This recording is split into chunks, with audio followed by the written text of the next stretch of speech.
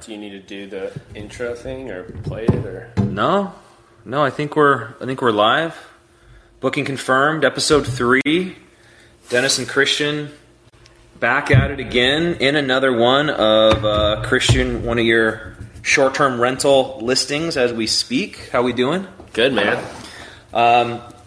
So we got a lot of great feedback over our first 2 episodes, and then we kind of want to use this one as just a conversation about your origin story. The working title for this one is how you and your partner and your family went from a W-2 job and transitioned into financial freedom and going from one primary house to 15 listings in roughly a year. Is that right? Yeah. And so we do have a general timeline of all the property and decisions, because it wasn't just a straight shot. You bought properties, you co-invested, you sold properties, you partnered multiple times on multiple different projects along the way. You had a definitely, I would say, a dynamic journey of finding funds and funding and refinancing that kind of you meandered through the process, but you ultimately accomplished your personal goal. But there was kind of a business goal and a personal goal I want to start with before we kind of jump in to the story. But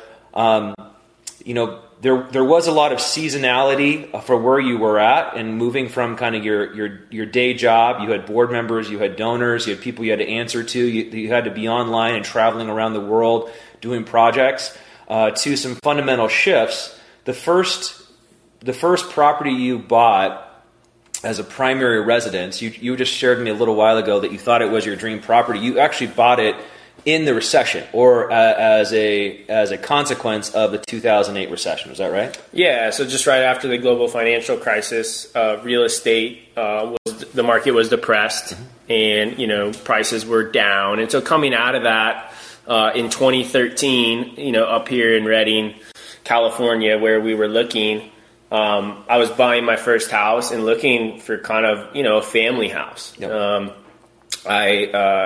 My now wife and I were, kind of looking at property, thinking about it, and got into a deal that was a lease to own, and a really great contract. Bought it at a great price, but it was a 4-bedroom, 2-bath, 2,200 square foot home with really cool living space.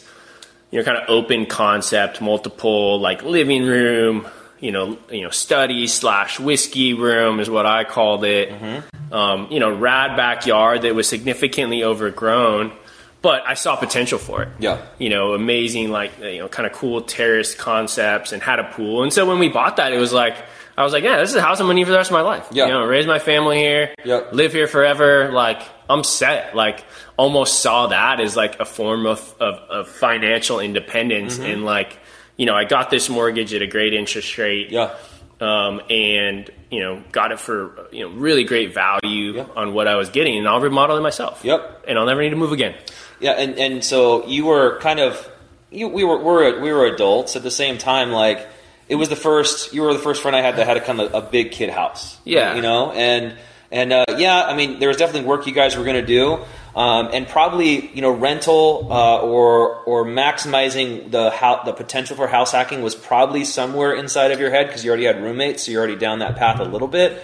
But from a business perspective, you probably didn't go into that first primary residence as this is going to turn into the foundation of a burgeoning short-term rental operating business. No, not at all. I mean, we bought it and at the time, I was working for a nonprofit, which I worked for 10 years, and was like, hey, I've got a not a huge salary here. Yep. I need to find something stable. And we were looking at it like this is an awesome house and this is a big investment, but let's find a way to offset some of this expense. Yeah. Some of the liability, which is why, yeah, at first I had roommates that were paying the mortgage, but it was awesome. Mm-hmm.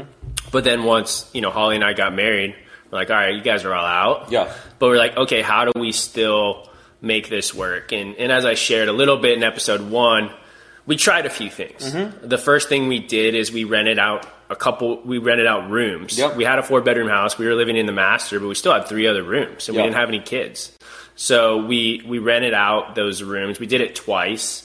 had good experiences with the guests, but ultimately decided, hey, that's not really for us. Yeah. We'd rather rent out the whole house, make more per night, and then, go somewhere else. And so that was kind of the beginning of our, house hacking, where we were like, okay, let's just travel more. We did travel quite a bit for our work. We were working for an international nonprofit, so we had to travel for work, which created that. And we're just like, well, we'll rent the house while we're traveling, and our work's paying for our travel anyway. So now we're making money without additional expenses, which was nice. Which was kind of one of the core themes, I think, of Booking Confirmed, is turning liabilities into assets. Which we covered a lot off in episode 1. Going way back in your origin story, were you exposed to investment property? Like, did your family, or did you have family that had, vacation rentals? I know that you had, your grandpas, maybe his aunts and uncles had property. But what were you exposed to, before there was a short-term rental operating? Was there in your history or in your family, were you exposed to this idea of renting out residents that were inside the accessibility of your family? I mean, slightly. There, like, Airbnb wasn't super prominent until the early or mid 2010s. I don't even know when they first started exactly, but it was just becoming really popular around then. And obviously the short-term rental market has been growing, leaps and bounds year over year. But prior to that, I mean, my family, we only owned one home, growing up. It was a really nice home. But, my parents had a great home, but they didn't own multiple homes. We traveled. And we did vacations where we just stayed in hotels, and that was how they vacationed. I had family that was really fortunate. Both sides of my grandparents had bought in homes, cabins up in Lake Tahoe back in the 50s when it was still really cheap. And those are still in the family today. So we've gotten to use those. And one side of the family doesn't rent it out, but the other side of the family, for years, since I was a kid, they've been doing short-term rentals only in the summer. At that property, and they rent it out, Friday to Friday. My uncle has actually managed it for a long time as my grandparents got older. Nice. And they were doing this even before there was anything, and then I think they were using Vrbo. But it was usually the recurring families. So there was 12 families that would rent it like Friday to Friday, the cabin, and then they come back every year. Nice. Okay. And just do it. And so there was that, and that, like, them doing that, and then each of us, the 3 families, got to use it for like 1 week of the summer. Okay. And that paid for the whole year of all the expenses. So it was a nice way to kind of like hack it, where you're like, hey, we'll rent it out for this season when there's high demand. And then all winter we can use it. We can use it in the spring and fall swing seasons as much as we want. It was a great way to kind of offset all the expenses if there's just not a ton of extra money in the family to pay for something like that. I've heard you say that you heard your dad as you were growing up and in college wanting to acquire a property in Tahoe or somewhere else, but specifically in Tahoe was kind of the dream. And so you got exposed at least to hit some thinking around, hey, my dad's looking, that's one of his goals. Do you think that influenced the way that you kind of prospect now? Or is more so that was a kind of a family value? Tahoe is a family value and a family home base, and kind of adding to that equity in our family was more so just part of the tradition of the Taylors. Yeah, I mean, Tahoe definitely has like always been like a second home for our family, and both sides of my family have spent lots of time up there, and I spent most of the summers of my childhood up there. And so I love it, and to this day. And I've actually looked at property up there personally for investments. Haven't pulled the trigger on anything. But I mean, Tahoe's been a great vacation rental market. There's a ton of supply now, and with kind of the advent of short-term rental channels, it's more challenging to make money up there. I think it's influenced me both ways. I mean, in one way, when I see like really properties that are just like a massive liability on someone's balance sheet, like knowing at this point my grandma owns one of the cabins, even though she owns it outright. Property taxes. But just with property taxes, like it's an old cabin, maintenance, like heating. Like the whole thing's wood. So she's always getting, decking repaired and wood repaired and stained. And I mean, I know what that thing costs. And I'm like, man, that's a massive liability. And I know what that thing could rent for. Yeah. And I'm like, oh, you could offset this massive. Oh yeah. But you have to, it's something you have to be okay with, which is, it's something we've kind of harped on in the first couple episodes is like, this is a mindset. Mm-hmm. You have to be okay with some inconvenience. Yep. You have to be like, there has to be enough of a pain point. Yeah. Almost. And I think this is a great way to kind of transition this. Like, there has to be a why to do short-term rentals. There's got to be a reason why you want to do it. And for me, the whole reason to do short-term rentals is about financial independence. Yep. It's about freedom. Mm-hmm. It's about owning my own time. Yeah. And being and doing a bunch of work in spurts, but then largely once you get all that work done, which you do one time, now you're in maintenance mode. Yeah. And now like I'm financially independent. Yep. My time is my own. And I still work on my properties. I'm cutting olive trees yesterday.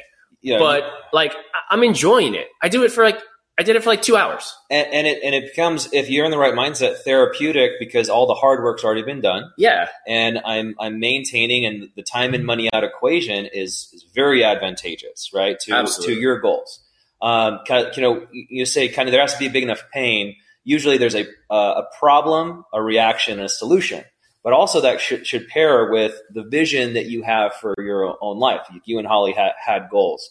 I'm curious, before we get into the timeline, your family, I believe you're the only one in your family that is a full-time short-term rental operator. Is that right? Yeah. And when you left your quote-unquote day job as a CEO and you started to just go and, buy properties, and you don't have a 9 to 5, you don't have a traditional structured day or structured week, you don't report to anybody. I mean, what was your family's reaction? Was there any kind of awkward conversations or perception of you? Because that's partly, I'm sure a lot of people listening to this is they're willing to take a risk. They're willing to do a non-traditional lifestyle. Now it's becoming more of the norm to do short-term rental operating, but doing it full-time is a process. And you did it over the course of a really intense 12 months or so on purpose, right? Most people don't do that, but was there any perceptions that you had to address, or did you find your family asking any curious questions about why you're doing this, how you're doing this? Why don't you have a regular job? Right? Yeah, I've always been slightly different in my family. Right. And one thing that's been great, like my parents really pushed us to like follow your dreams. Yeah. Short-term rentals are not my dream. Let me be clear. But it's an enabler. Yeah. So me running the nonprofit that I was running, we were working internationally. Like that was the dream. Mm-hmm. That was a dream, and that was fulfilling a dream. And it was a dream that didn't pay a lot of money to do. Yeah. And so I think overall my family's been super excited to see us essentially become financially independent. And now I can do anything. Yeah. And so it's a real like freeing situation, for us. And I don't know, and we haven't had like a deep conversation in it, but like, just we were all together earlier this summer, and I was really shocked. My brother at one point was like, hey, if I sell this thing, I might give you part of that. Will you invest it for me in your stuff? Yeah. And I was like, oh, wow. Like that's kind of an awesome compliment that you've seen. Yeah. Been like seeing what we've done and been like, hey, if I can get in on that action, that'd be awesome. Yep. And I wouldn't do that for many people, but for my own family, I definitely do it. Yeah. So, that's even something where it's like, hey, that's cool. I mean, he's got a job that he loves. He's a, basketball coach and is doing really well and making good money, but now he's got more money and he's like, where am I going to invest this? Yeah. Right. Which if you have a job that you love and you don't have time to go out and like do this, you could put it in the stock market. You could put it in, you could just find a financial advisor and listen to them, or, if your friend's got some good stock tip or idea, and you don't know, but if you've actually seen somebody, keep hitting something successfully and kind of carve out a niche, it's definitely an opportunity. So, at least in that respect, I don't know exactly what they think. I mean, my family definitely just has this like work ethic thing. Like, hey, you should be maximizing your time and, and even like purpose. Yeah. Like your life should be purposeful.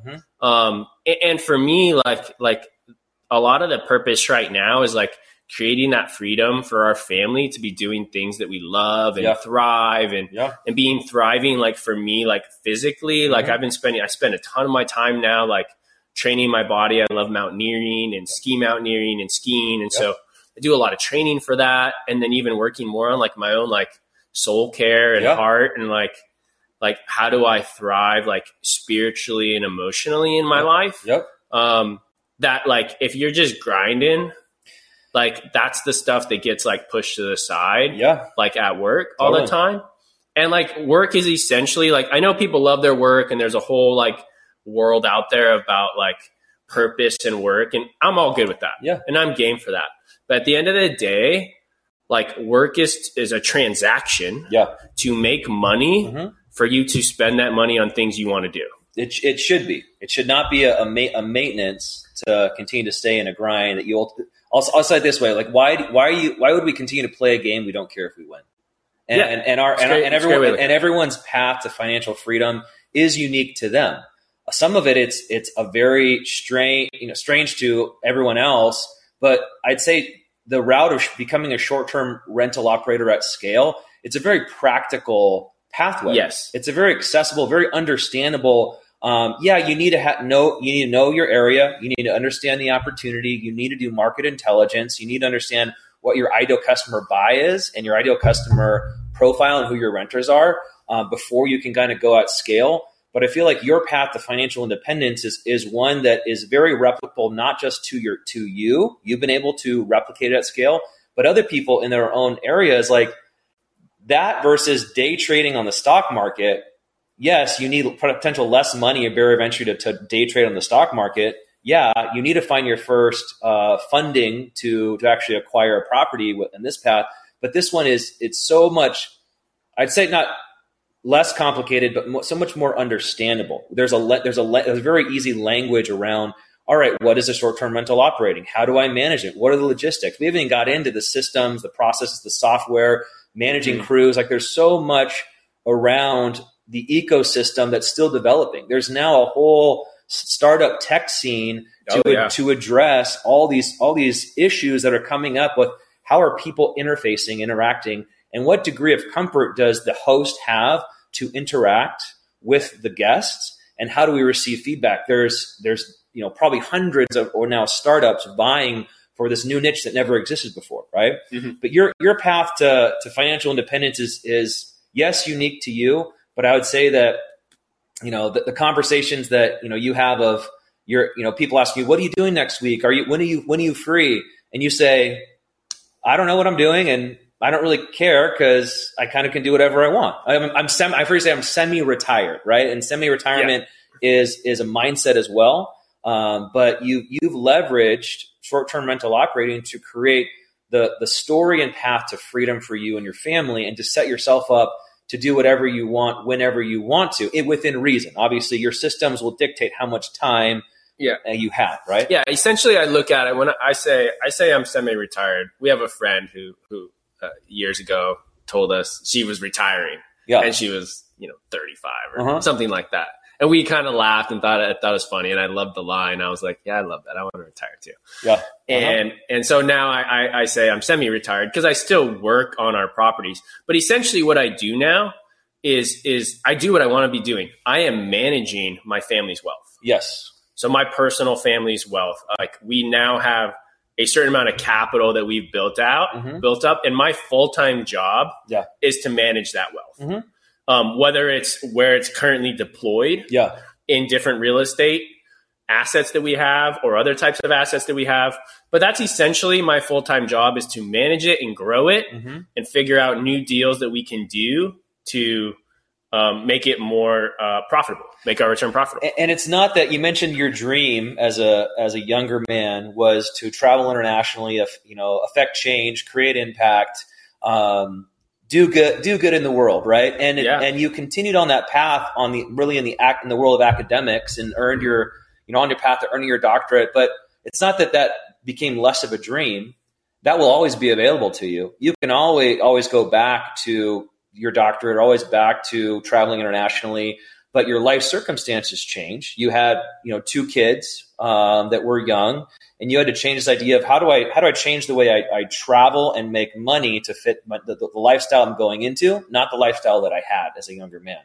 And so, yeah, I think we can transition. Before we transition to the timeline, 2 things I wanted you to touch on is when it comes to short-term rental operating as your full-time job.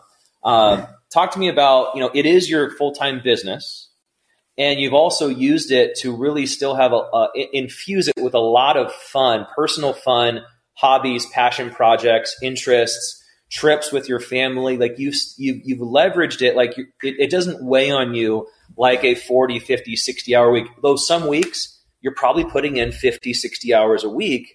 Yep. If shit goes down, if AC breaks, if whatever, or there's a water main. I mean, there's a lot of circumstances that would require you to sink a week into your properties.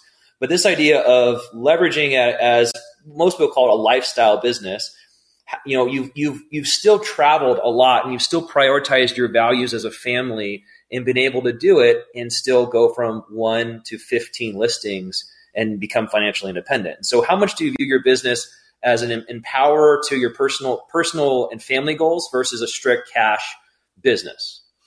Yeah, I mean, I think we love traveling. Yeah. And we even made a pivot over the last in 2017.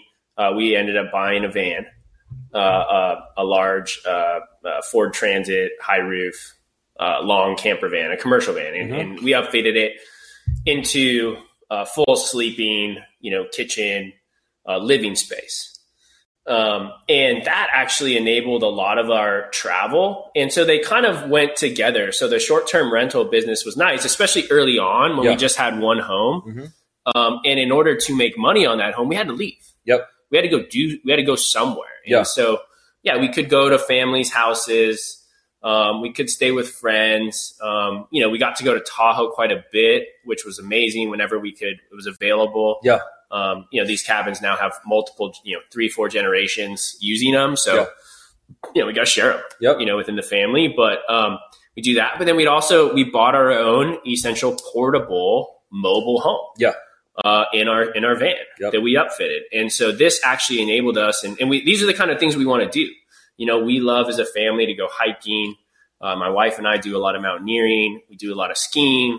And so this was a full season van that allowed us to travel the country. We live in Northern California, and, the entire West that we live in, the Western United States, is just epic terrain. Some of the most beautiful places in the world. Within driving distance from us. It also acts as a very good work van as well. It does. To transport lumber and people. It's funny. When I first built it out, I would have done a couple things different had I known. Because I bought this van before we jumped in full time into, I remodeled 15 units. So you bought it even before you transitioned your 3-car garage at your first property into ADU, right? Yeah, I bought it in 2017, and we didn't start that first conversion until COVID. Which was basically April, May of, we started right after COVID started in March of 2020 when it hit the US. I was on a ski trip. We were on a ski trip in our van. We were in Jackson Hole. And I remember I was on a gondola, and there were some guys talking about COVID. And I had never heard of it. And they're like, yeah, my boss got it. There were some guys who worked in New York. I'm like, what's going on? And then we're like, there was this epic snow in Lake Tahoe. And it ended up, for those of you who remember, who were there, this was one of the best snows ever. It was 4 feet dumped. And so I called my dad. I'm like, we're going to drive home tonight. We got off the lift. I'm like, we're driving right now. Meet me tomorrow. We're going to Alpine, And so we drove all the way back that night. And I think that was a Friday. Me and my dad had probably one of the best ski days I've ever had. Nice. Just amazing powder. We hammered Alpine all day, and we were going to go back Saturday. And that's when they ended up closing everything. They shut everything down. I had some buddies actually driving up from Reading, like stuck in traffic. They ended up having to just turn around and go back because they shut down everything. And yeah, we went home to Reading, and basically, I was in, research phase for my PhD, which I needed to travel to Yemen to do. So that was the university shut that down. My work, we traveled internationally and did, water and humanitarian work. And that was all shut down. Yeah. And so me and my wife were like, and both me and my wife were working for the nonprofit. We're like, well, what are we going to do? Yeah. Yeah. And that is the beginning of the short-term rental operating journey. And I'd also say too, like this idea, a tale of two crises, or which means you were able to buy your first property, your first primary residence after the 2008 recession. So there was a big dip, which dips are a great opportunity if you're positioned for them, right? Mm-hmm. But you're able to buy, I don't know, 22. I don't know how big your house was, but it was like 2,200 square feet. Yeah, it was a 4-bedroom, 3-car garage, very nice place for a great price at a great interest rate that kind of gave you a home base, and you started the house hacking journey. And so fast forward from whenever you bought it, 2009, 10, right in there. No, I bought it in 2013. In 2013. And so you coming off the tails of one recession or crisis, you were able to buy your first, primary house. And at the beginning of the next major crisis of our lifetime, you pivoted and asked yourself, what are we actually going to do? Because we don't know if the nonprofit's going to be able to be sustainable. We don't know what's going to happen with our donors. We don't know what's going to happen with a lot of things. How do we take control over the controllables in our life? And what are the assets we have access to go ahead and optimize? And I feel like your journey starts with thinking about not buying another property. It really was, what do I have access to now? And going from which we can jump into the timeline of where does one start based off of where they have. And so your origin story, and another thing to call out, you've always lived, regardless of how many units you've had, you've always lived in one of your units, the one that made the most sense to leverage. And usually, over the course of that timeline, it was downsizing. It was getting smaller, more compact, becoming less and less comfortable versus more and more comfortable, with the goal to stay on track of the vision of getting financially independent, right? Yeah, and it wasn't the case at first. Like when we first started, at the beginning of COVID, we had, like you said, what do we have? Well, we have this great home we live in.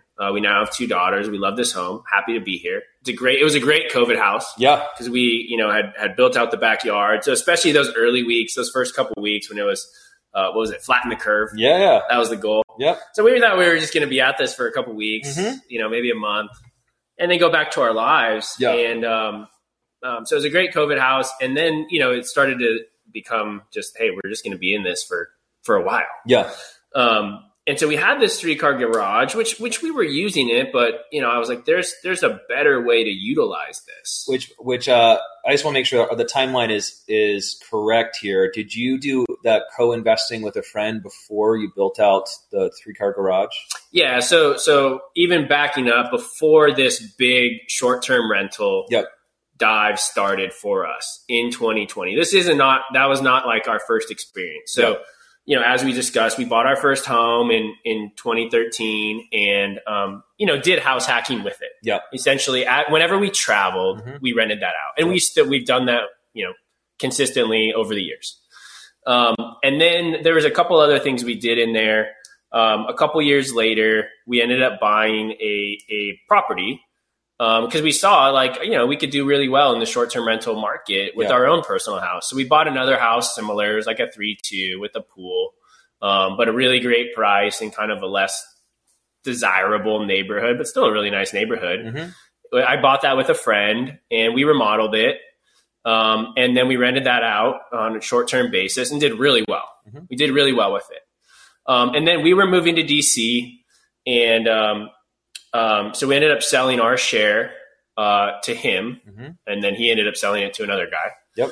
But we sold our share back to him because we were kind of like, this is great and everything, but great to kind of get certain requirements that we have and, ownership requirements off the table when we moved to DC to work on my master's degree and then a PhD in the work that I was doing internationally. And you've now co-invested 3 different times in your journey over the last couple of years. Yeah. Right. Yeah. And each different circumstances. And I don't know, I don't think this is the episode to go into kind of preconceived ideas versus lesson learned and co-investing. That's probably, I'd say that's another episode for sure. But the fact is that you were open, whether it's access to capital, barrier of entry, or just a fun project that you saw an opportunity in, that you had a good enough trust level with our friend to go ahead and move on. You took advantage of what you thought was some opportunities that you had access to. Yeah, at that point, I'd done some short-term rental with my own property, so I had more of an expertise in it, and he brought more capital to the deal. Yep. And we ended up doing it together. So then when we moved to DC, we lived in an apartment for the first year, and we're just paying an arm and a leg for an apartment in DC. And then when we knew we were going to be there at least 2 more years, I ended up buying a home. We spent a lot of time, like what we love to do in DC was just walk. Yep. So like daily, definitely on the weekends, Holly and I and the kids would just like get the stroller out, walk the streets, walk the mall, walk the different neighborhoods and boroughs, like really got to know the city. I fell in love with it and really love DC. It's an amazing city. And I rode my bike a ton all around. And I drove streets too that were further out. But we ended up buying a home that was a 2-story home, like the townhouses. A lot of DC homes are townhouses. And they have these above ground, semi-above grade basements. Yeah. And so this one had that. And our plan was we were going to live in the top floor, which was about like 700 square feet, and then rent out like the 700 square foot semi-above grade basement. Yeah. And my goal with that was just to essentially break even, which we did. Yeah. So basically over the course of those 2 years, from the time of buying it to the time of selling it, when we left DC, we basically lived for free. Yep. And we had to manage a short-term rental, but we lived for free. And there was, pros and cons to that. Yep. We can get into horror stories of renters, soon, over time, and funny things that happen. But we essentially were able to live for free. And so it's kind of another form of house hacking, essentially, where you live in part of your home and rent out the other part of your home with a separate entrance. Yep.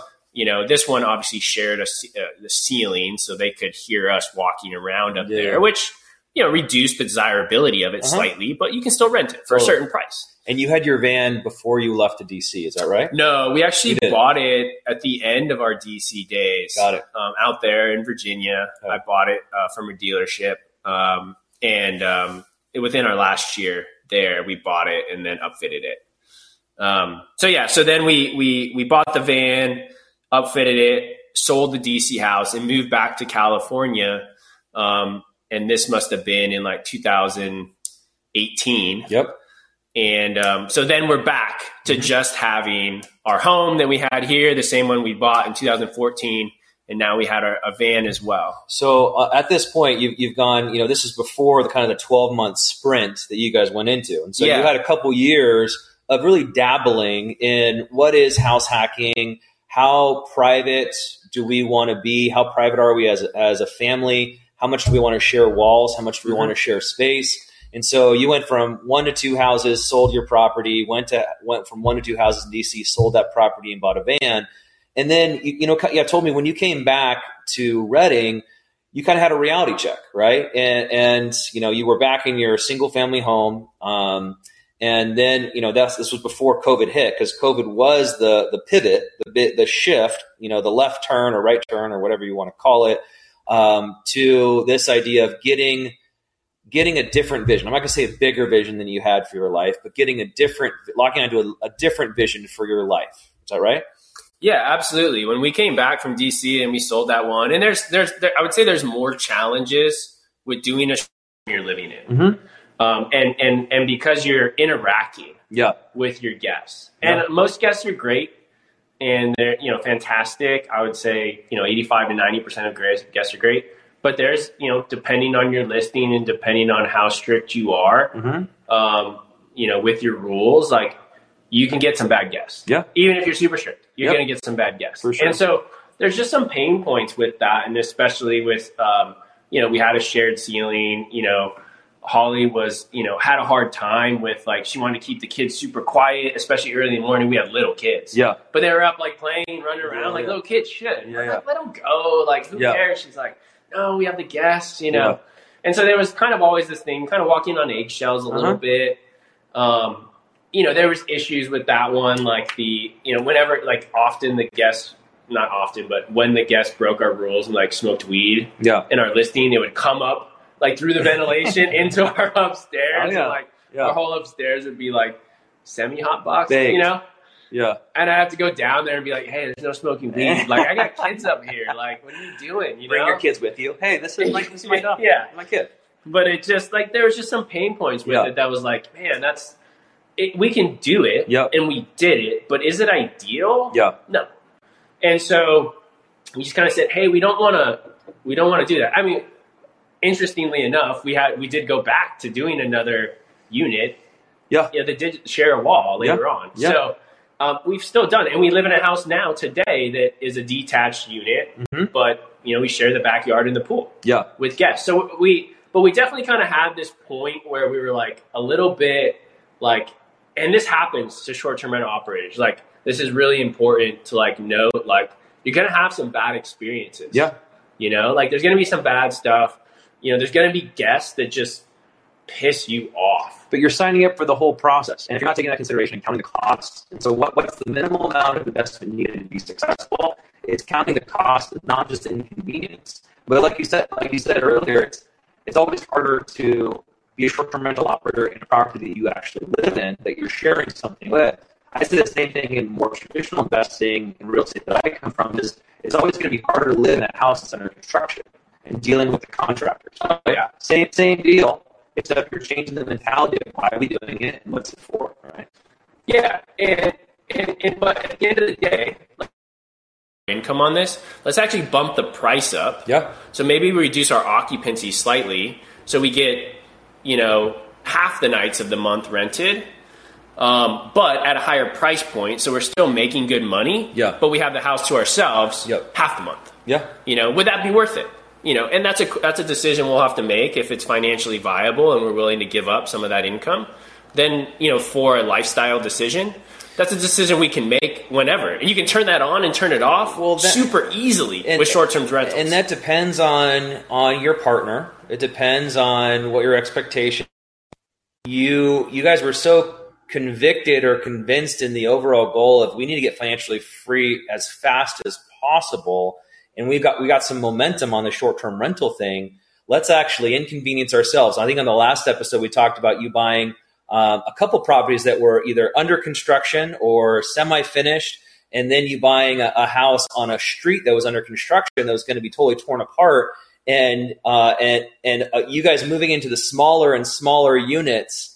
All the way down to I don't know what the ADU is on Middle, but it's on Center Street. On Center Street, we almost moved into. What's the square footage on that? It's like 338. So 338 square feet is not a lot for 4 humans to share. That being said, your lifestyle and the fact that you've already experienced van life, and 4 humans have shared 50 square feet, right, and done it comfortably and manageably, right? But ultimately, your capacity to be inconvenienced was always held in tension with, the more we can leverage, the faster we can be financially independent, right? But not everyone's partners are going to sign up for that. Not everyone's kids are going to be set up to kind of sign on for that. So everyone's life circumstances are different.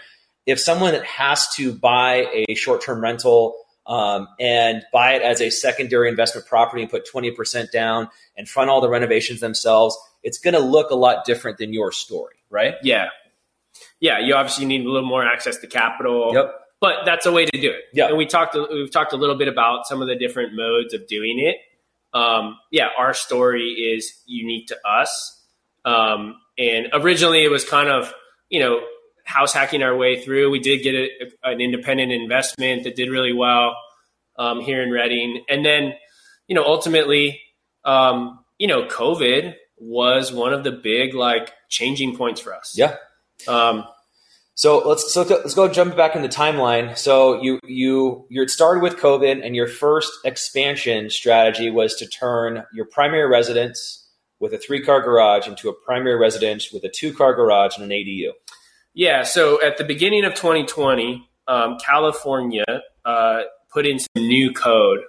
In terms, they already had code around what was called it's called an accessory dwelling unit. The acronym is ADU. But the code changed in 2020 slightly to being, it used to be, prior to that, if you converted part of your garage into living space, then you had to replace that covered garage. You basically have to build a new garage. So it kind of made it pointless. Yeah. However, they changed the code because we have a housing shortage in California. So they're trying to promote more housing. Yep. They changed the code to say if you convert part of your garage into an accessory dwelling unit, you do not have to replace it with covered parking. Which sounds like a very small change in the code. It is, but it's massive because, and the reason is, if you have to go build a new structure on your property as an ADU, which is what you needed to do prior to this, 2020, it's going to cost you minimum $100,000. Yeah, you're going to tank your ROI for years. Yeah, so it's going to cost you a minimum $100,000. So it's just a lot larger of a barrier to entry. And when you say convert, you're actually talking about conditioning to internal livable space, which does involve permitting. I've hacked house hacked houses. Don't say that. House hacked houses where I did convert the garage, didn't permit it, didn't zone it. It still functioned very well as a long-term student rental, so just expand the space. But the California code was, if you're going to recondition or convert, you have to get it zoned and permit it accordingly. And if you do that, you also then don't have to replace the garage. Yeah, so you can, and people do and have, added square footage to their home or, converted their garage into living space without permits. However, it's not permitted. So when you go on the MLS or you try to sell it, so it's not been recorded with the assessor's office in your county. So when you go to sell it, that is not permitted additional square footage living space. You can't sell it. You didn't go from 2,000 to 2,500. It's still a 2,000 square foot with a hacked in 500 square foot studio. So is it usable? Can it be beautiful and awesome? Absolutely. But it's not permitted. And actually the city or county can, and often does, if they find out about it, require you to rip it out. Totally. There is some liability there for sure. Oh, absolutely. I'm not recommending that, by the way. It came with the house, so I used it. There's a disclaimer on my part. There's a saying that it's compatible but not compliant. Like buy or be will, invest at your own risk, right? This is not a financial podcast at all, but leveraging what you have. Yeah, and if you're just remodeling existing living space, there's certain things your city or county may require you to get permits for. Those you can kind of fudge a little more. Yeah. But if you're adding things, like if you're adding a new bathroom, or if you're adding, trying to convert your garage, I would always recommend getting that permitted, because if you're putting all that money in, you want to get that recorded so you've actually added square footage to your home. Because if you're going to do what we did, where you're playing a financing game, where you're doing HELOCs and refis to help raise more capital, you're going to need that as permitted living space in order to raise the value of your property. Now, that works the best when you're doing kind of a BRRRR strategy. When it comes to a resale strategy, depending on where you're at, this idea of accessory dwelling units, they might be permissible by your local city or county. But if you're doing it from a resale, like a flipping mentality, assessing it is still hit and miss, because there's really no precedent for it in most parts of the country. And also, too, the square footage, if you call it an ADU, which I'm finding out now from a resale perspective, if you call it an ADU and it has that delineation, that square footage is not counted on the primary residence of the house. So what I'm doing now is I'm converting part of my 2,300 square foot house, adding a general living area and a bathroom, and taking up one of the bedrooms away from the house. So my primary residence is actually losing square footage on paper if I was to go to resell it, but it also has an accessory dwelling unit. But if the accessory dwelling unit, if the assessors don't have a really good way to assess it, you probably are not going to get the maximum return that you could have as opposed to if you just added square footage to your house without the ADU. Yeah. So this is a great segue into the first thing that I did. Yep. I converted a bay and a half of my 3-car garage into an accessory dwelling unit. I think it was like 273 square feet or something like that. Yep. 1 bedroom, 1 bath. Studio, yeah. Studio. So it's permitted. And so all in all, it cost me about $35,000 to do. And you managed it yourself? Yeah. Okay. But the reason it's cheaper is because it already had a roof. Yep. It already had 2 walls. I had to take out the garage door and frame in a door in a window there. And then I had to add another wall to split it. If you just convert the entire garage, all you have to do is frame in the front one, which I did for another unit. Yep. So you've already got, and one thing you're looking for here, it has to be seismically engineered. Yep. So if you've got some janky old shed style garage on some old house built in like the 1920s, it's probably not going to work. They're going to make you tear that thing down. Yeah. So like one of the interesting things, like later on in my journey, once I started like getting into the ADU game, like when I was shopping for homes, like I just go look at ADUs first and foremost. I'm like going in the garage. Like show me the dirty, show me the garage. You know. So once I converted it, which there's a story there, and I think we'll go in a little bit more deeper to like managing projects in another episode because that could take a long time. Yeah, for sure. But I ended up managing all the subs myself, and so I was the owner builder on the permit. So I went down to the city, got an ADU permit. A friend of mine's actually a drafter on the side, so he drafted it. He's a contractor too, so he kind of helped me find some of my first subs. And we got the thing built and finished it out. And then I went, so originally, so kind of just to touch on a couple financing things in here, we can go into this more in another episode, but in order to get the cash to do it, so I had built up a bunch of equity in my home. Yeah. Because I'd owned it since 2013. So you had 6-7 years of equity. Yep. And so I ended up doing what's called a HELOC, a home equity line of credit, which is essentially a second note. So I still had my primary mortgage, but there was enough equity in there where this other bank would lend up to, I think it was 85% loan to value. And so I was able to pull out in a HELOC, I think about $50,000.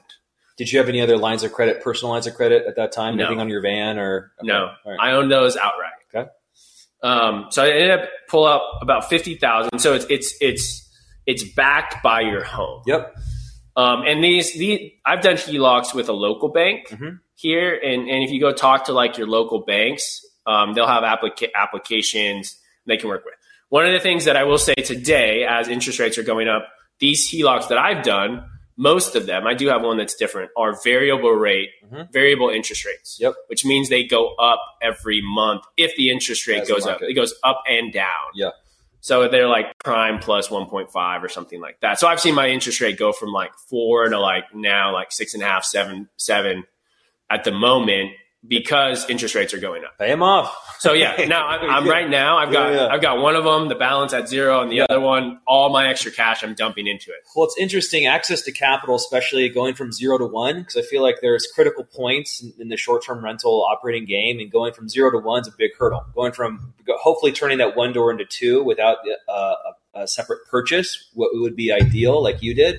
But access to capital that we've been exposed to is, of course, HELOCs. Personal lines of credit, depending on your credit union or banks. So I get one of those. So I have a $50,000 PLOC. Yep. Also, too, you can get I don't know if it's a C-lock, but you can get a lock on your car, right? And so my brother's, depending on the age and value of your car, the equity in your car, some credit unions will lend $5,000, $10,000, $15,000, $20,000 against the value of your car or truck or whatever, if you own it outright. So there's pockets of money out there that are available to you. So that to say, like, you don't have to have $100,000 cash necessarily, depending on your credit and your circumstances. Like, it is accessible depending on how big of a bite you're looking to bite off in the short-term rental game or the conversion game. Because you really got into the conversion game before the short-term rental operating game. Because did you know when you built out the garage, was it always your intention to do short-term? No, this was just literally, hey, we're in COVID right now. I can't work my other job. I can't work on my PhD. like, I might as well create another side hustle for us to make a little bit more money. Yeah. And so that's all it was at first. There was no goal of financial independence. We thought we were just doing this for a couple months. Yeah. And so when we converted it, we, like I said, we did the HELOC first, got the cash, finished it. And then in order to get more cash, I did a refi. So before that, how long from start to finish did it take you to convert your 3-car garage into a studio? It wasn't long. It was like 3 months. 3 months. And so did you set out a goal for yourself of 3 months, or you say, hey, I'm going to bust this every day, long days, as fast as I can? No, I just pushed it. Okay. So I pushed it hard. I'm kind of the guy, like, I like getting things checked off my list. Yeah. And I like getting things done. And so I just hammered it hard. So I hired guys that could jump on it. Yep. If they're like, yeah, I'm a couple weeks out, I'm like, all right, I'll find somebody else. Yeah. Like, so I hired guys who could come. If somebody couldn't come, I had somebody else over there. I did a lot of work myself. So they were always moving, always being worked on, because I was grinding. I was trying to get this thing done. And like, the quicker I could get this thing rented, I'm losing, essentially potential income every month. It's just sitting there. And fast forward to today, how much does that unit make a month? The unit makes, it fluctuates slightly, but anywhere between like 1,400 to 2,300 a month. So basically $2,000 a month.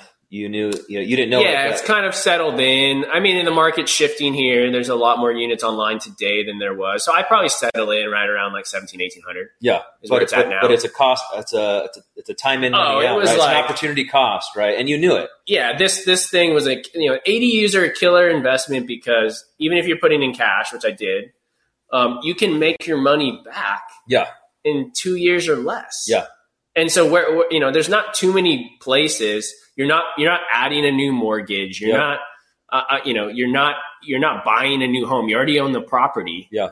And so it's a way to like really maximize cash flow on just maximizing the use of existing square footage that you have. If you're doing a garage conversion, you might inconvenience yourself a little bit if you use the whole garage, or if you use part of it. So you're stylistic. Like, I'm sure there's some people listening. They're like, well, I could never manage my own renovation and get it done in 3 months. Like, there's a certain amount of self-confidence you had as a driver. Just be like, no, I can get shit done. If I want to get it done, I'm willing to press as hard as I need to make it happen.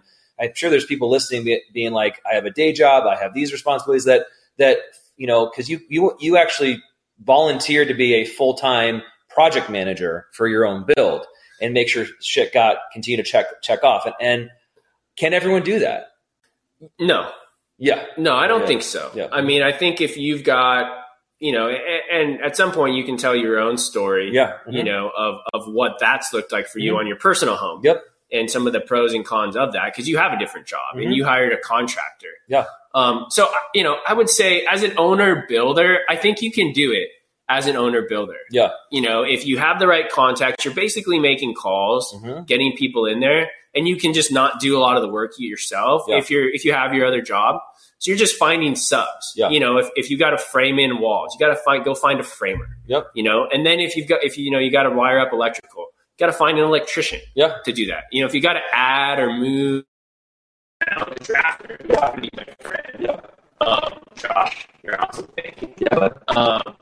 So Josh drafted for me, and then he drew up all the plans, and then I just took the plans to the city. Here. So you outsourced the actual work, and you just were the front person. I just managed. You were a connector, right? Yeah, and I did some of the work. Yeah. Honestly, what I learned a lot through this project is the work that I did was the shitty stuff. Yeah, that's right. I'm not. This isn't my trade. The hauling off of crap. Well, yeah, I'm great. Yeah, I know you demo. Yeah. I crush. Yeah.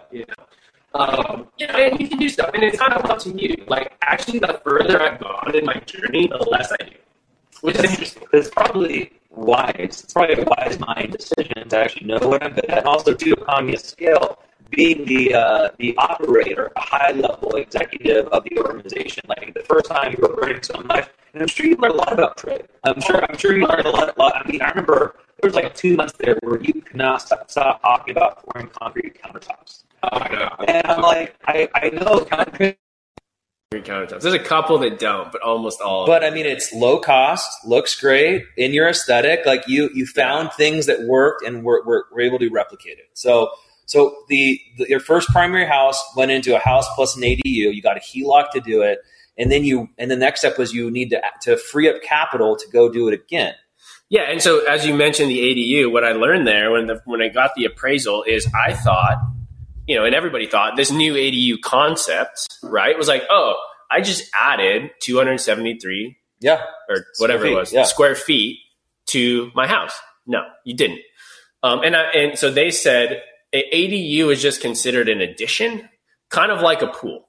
And so they just fixed the appraiser. The first time I got it appraised, only gave it a value of $20,000. And what was your all-in cost to build it? $35,000. Okay, and I'm like, this is ridiculous. Yeah. Like I put $35,000 into this. I added a kitchen, a full kitchen, a full bathroom, a full bedroom, a living room, all separate entrance, and you're only giving me $20,000 of value. And part of that's the maturity of the market, right? Which will change. Yeah, I thought that was ridiculous. Yeah. And what I've learned about this over time is when it's a new concept like an ADU, there is caveats to it.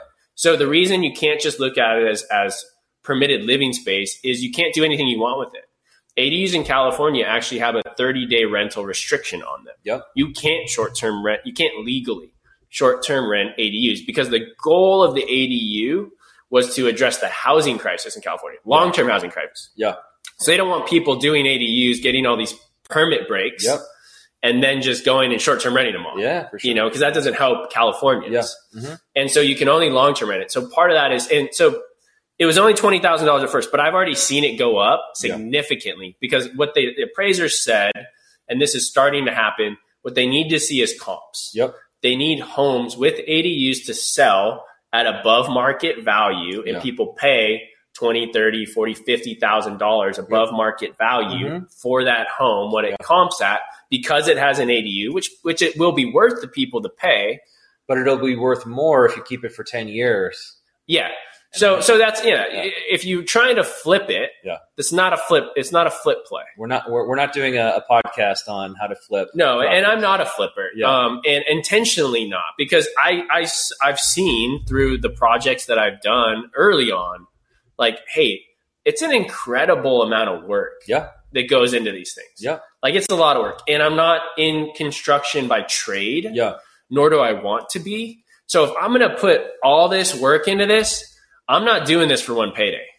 I'm doing this for financial independence, which was my goal. I'm doing this. Originally, it was like, I want this thing to just pay me indefinitely. And so that's what the garage conversion was.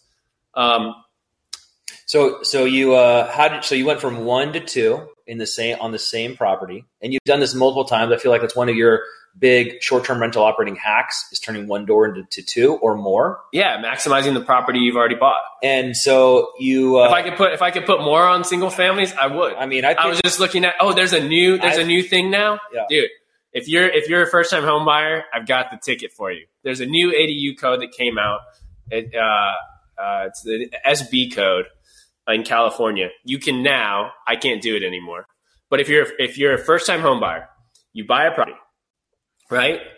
You put an ADU on the property.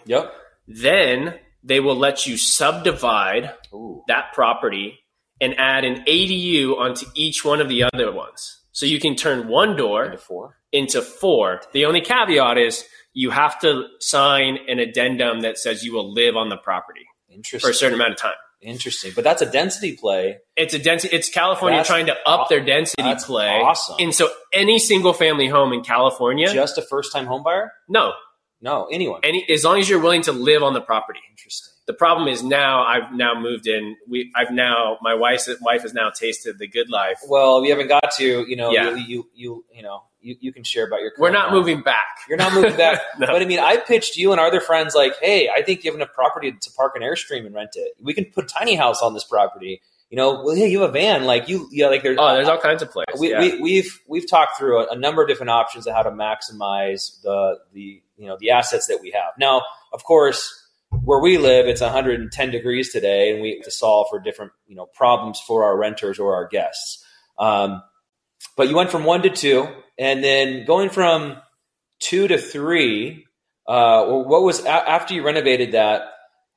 You to free up the cash, you refinanced, and you also had a little bit of a break with the sale of a family investment, right? So on that note, how much of short-term rental operating really access to capital is the enabler of that? How many breaks do you feel like you need to wait for a break to happen? Do you feel like you need a little bit of luck?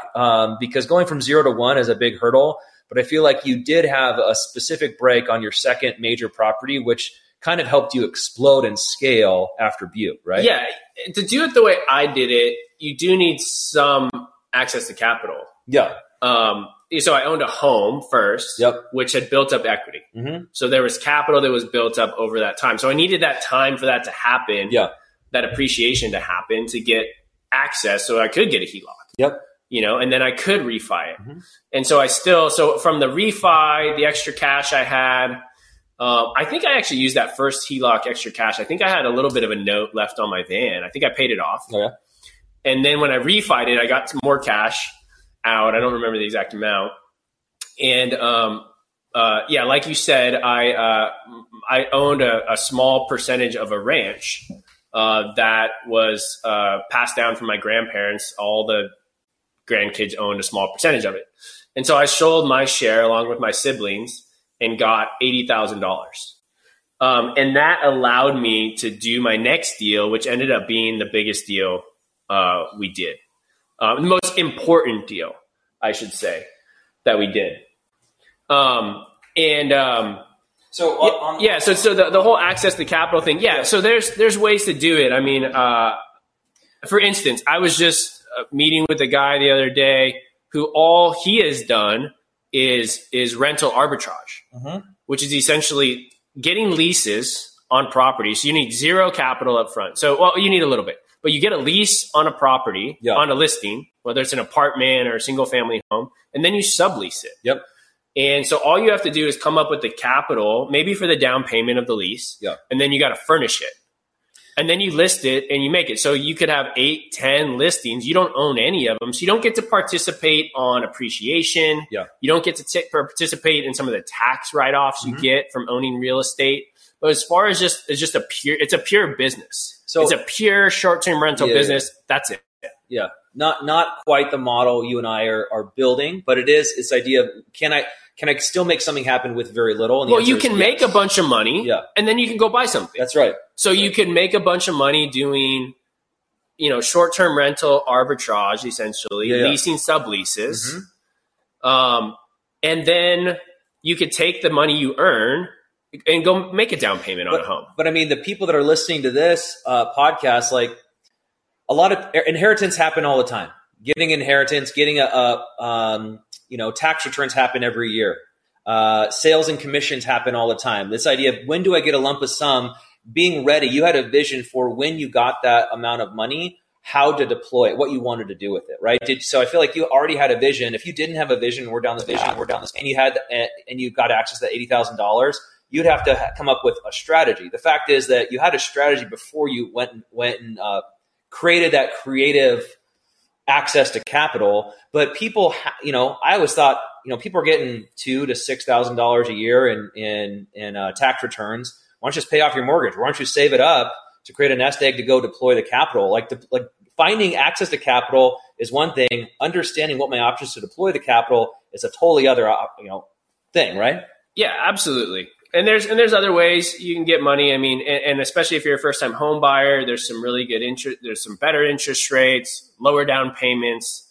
There's ways to get into a property, especially if you're younger and you're a first time home buyer. So I actually already had the property picked out. I've been stalking this property. I've been hunting it. I'd already made offers before I even had the deal closed for the $80,000. That's the other thing too, is finding opportunity where others don't see opportunity has to do with how committed you are to the process, to the art or craft of short-term rental prospecting. Yeah, and I could have. Yeah, and an interesting thing too is I could have done another deal with just the refi money that I had and done a traditional loan. Yeah, but I had found a property that was a cash only deal. Yep. And cash only deals are typically cash only deals is because you cannot finance them. Yeah. They're in such bad shape that no bank will loan you on it. So until you bring it up to code, to being livable, banks will only loan on livable properties. Yeah. Because they want to know,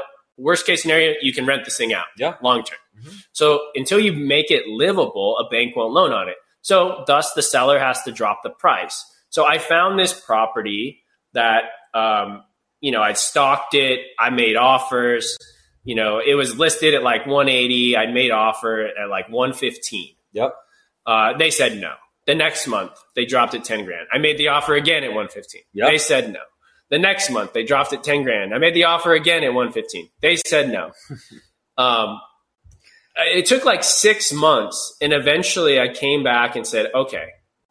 And for me, it was probably a good thing because I didn't even have the 80 grand yet. I was like, I'm making this offer and I got to figure out how to close this thing. That's right. Which is, the whole loan process on these is like, that was definitely the most stressful times for all of our deals was the loan process. Which there was months where you were just scouting and you had a deal, deals would fall through. Like you were playing a numbers game on prospecting like a traditional sales funnel. I need to have more options than I need, knowing that some will fall through, but you were making stuff happen before you were ready to access it because you didn't know what would come up, right? There's so much, not instability, but there's so much dynamics in real estate in general, and let alone houses that are the lower end of the price point, hopefully in the lower end of a price point, or that need work or can't be financed, right? Yeah, and obviously you have to, in order to get a deal in contract, the seller wants to have some assurance that you can do it. So you're going to have to show something, but I was always trying to finagle my way into these contracts. Yeah.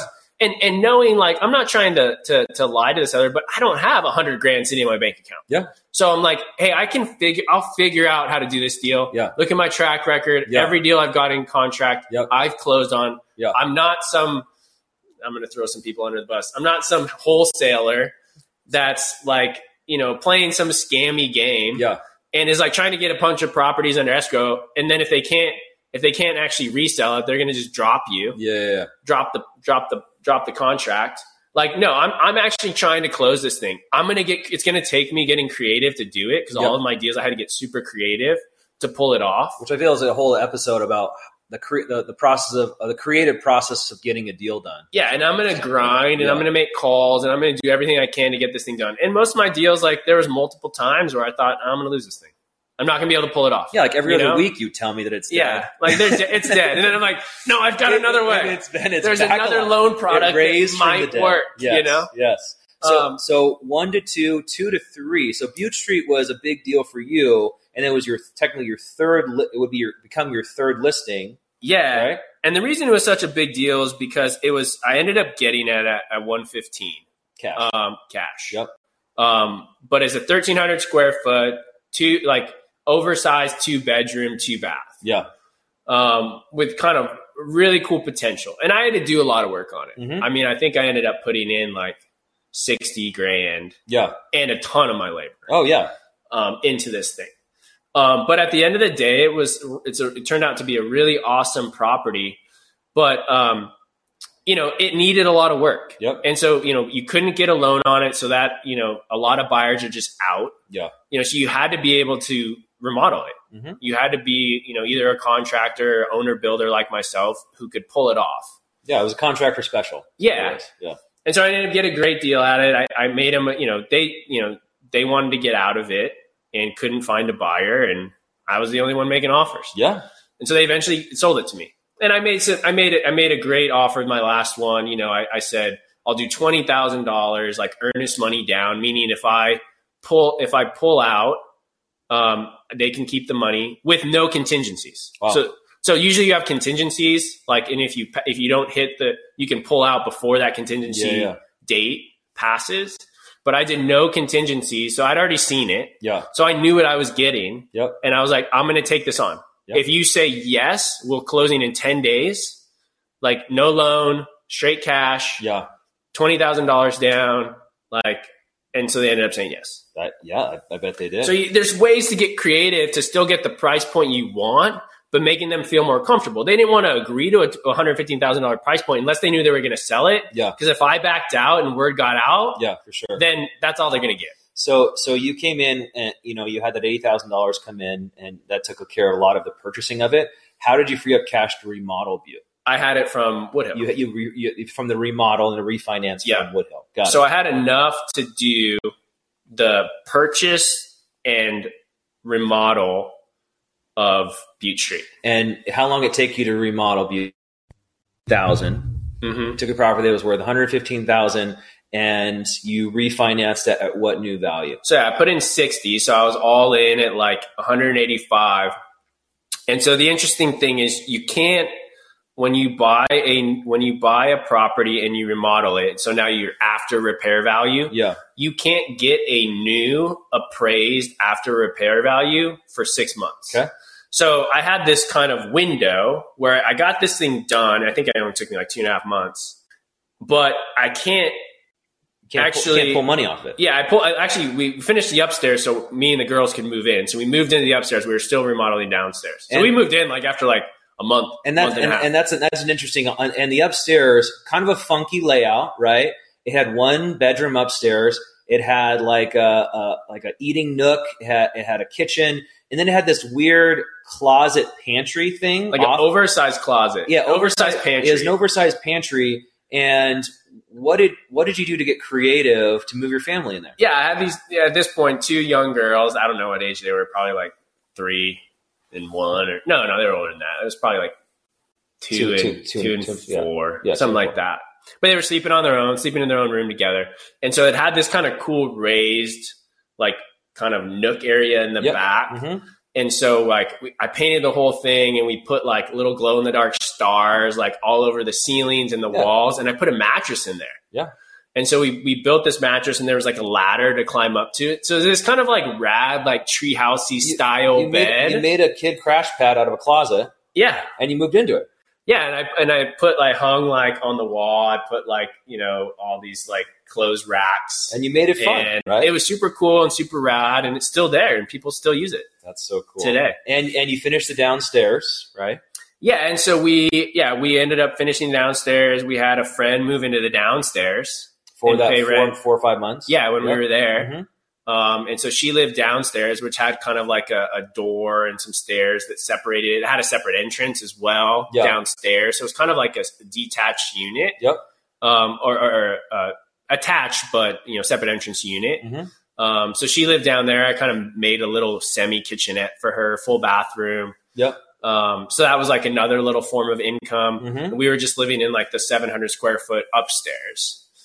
And then she'd come up, we'd have dinner, like, she kept things in which is another house hack, right? It's this idea of you've had friends come and rent from you during this time where you have to wait out your equity build, right? And it's really what it is. Totally. So you sprint. So the lifestyle of a short-term rental operator who's building their portfolio is a lot of sprint and then maintain. And so you think of this, it's called, punctuated equilibrium, where you come up, you actually raise up really, really quickly. And then you figure out a way to maintain that, and you grow into it. You increase your capacity, which is hard. It takes a lot of effort. You're going into a lot of the unknown. You're being stretched. You're tired. You're working long days. But once you get it set up and it's at a place where it can actually rent, or you can move into it, you rent out your last property, it's a lot of maintenance, right? And you actually use that to recover from the process. Totally. Yeah. I mean, that Butte build, like that was a summer project. Yeah. It was hot here in Redding, super sun exposed. A lot of the time I was spent was doing outdoors. We had to do a ton of like landscaping work and like earth moving, retaining walls to kind of like fix some of the issues they had. I had some goats at my house, and we walked them 8 blocks from across the neighborhood into your backyard and had the goats eat your creek. Yeah, they were eating all the brush that was like built up. That was awesome. I love those goats. Smokey, Blade, and I don't know. The girls what's named the last them. I don't name? know what it was. My daughters will listen to this and tell me later. yeah, I love them. But that 6 months actually changed the trajectory for you. Yeah, and I was actually I didn't finish that thought on. So you're not able to do an after repair value refinance for 6 months from the purchase date. Okay. So from the date of purchase, I had to wait 6 months. But I'm done with the project, and I wanted more capital because I had a couple more deals I wanted to do. Yep. So what I ended up doing is I own the whole thing in cash. So I got an appraisal done at it, and it appraised at like 312 or something like that. Wow. Okay. So I'd already, increased the value of the home by, Syrian 180. 100 and I don't know, $30,000, something like that. Yeah. So like $130,000 in 6 weeks. Yeah. So you create $160,000 for yourself in 6 weeks. I just want to harp on that. $130,000. A little bit. 2 months. So okay, 2 2 months. months.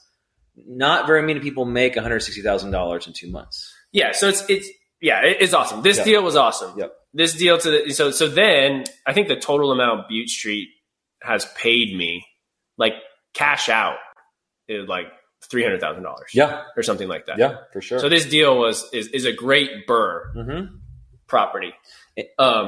So what I ended up doing was I got a HELOC. Yep. So I didn't have any mortgage. You can still get a HELOC on something if you have no mortgage. So I got a HELOC. They don't care about after repair value. Great. All that matters is what's it worth. And so they lent me. They gave me a HELOC for $150,000, which was the max I'm assuming they could give you. I don't know. I don't remember exactly. I think 150. I mean, it was more than the purchase price, but it'd be like 45% of your loan to value. Yeah, I might have been able to do more, but it was pretty easy to get that. Got it. Okay. Based on what it was. And so I got the 150, which is what I needed because I wanted to do 2 deals. I bought another home in Reading. Downtown core, right outside the Center core. Street. Yep.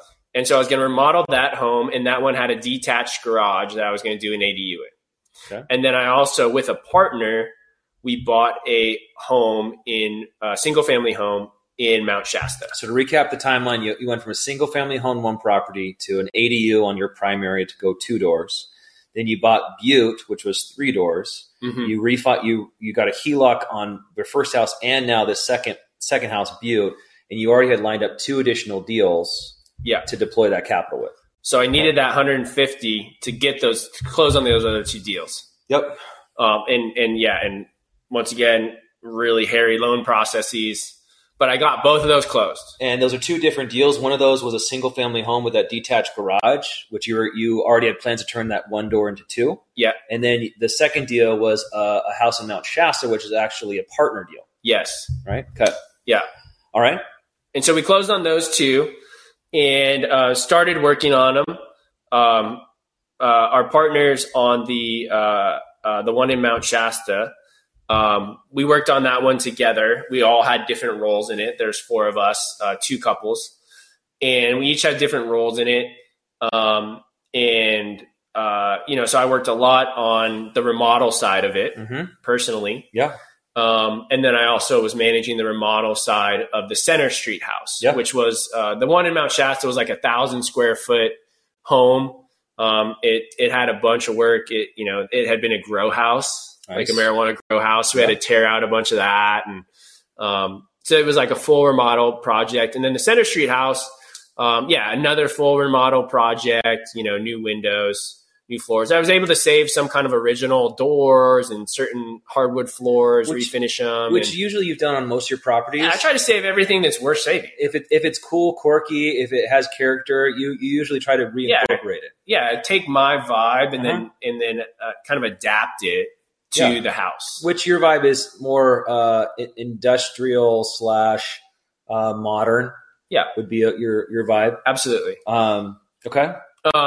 Did both of those, and then so there was enough money there to do both of those and the Center Street ADU. And the Center Street ADU you did pretty fast. And you bought that one, and that was the one that was on the bike path, on the path of progress for downtown. Yeah, we knew that there was a big construction project going on in your street, so they repaved it. They put lights in.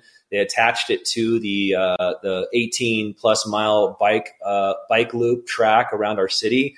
And so you bought that, and you didn't turn around. Or you got the renovation done and converted the ADU in a pretty good record time, but that was right as construction started.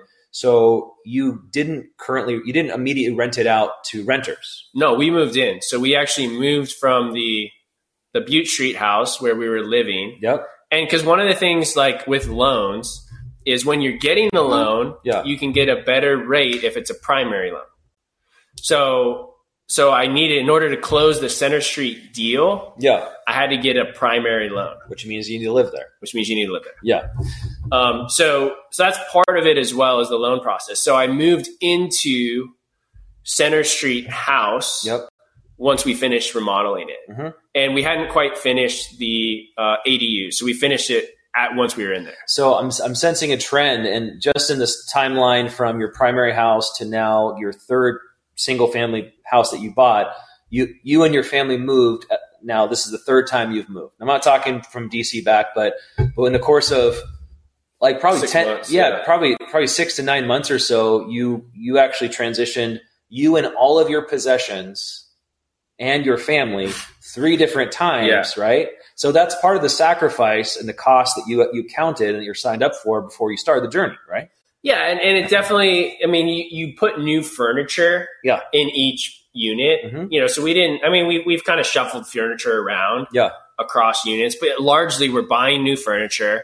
And we were on this journey like, hey, we're just going to move into this new place with the new furniture, leave our existing furniture in the original house because it needs it. It needs it to rent it. Mm-hmm. And so, we were mostly just moving, our clothes.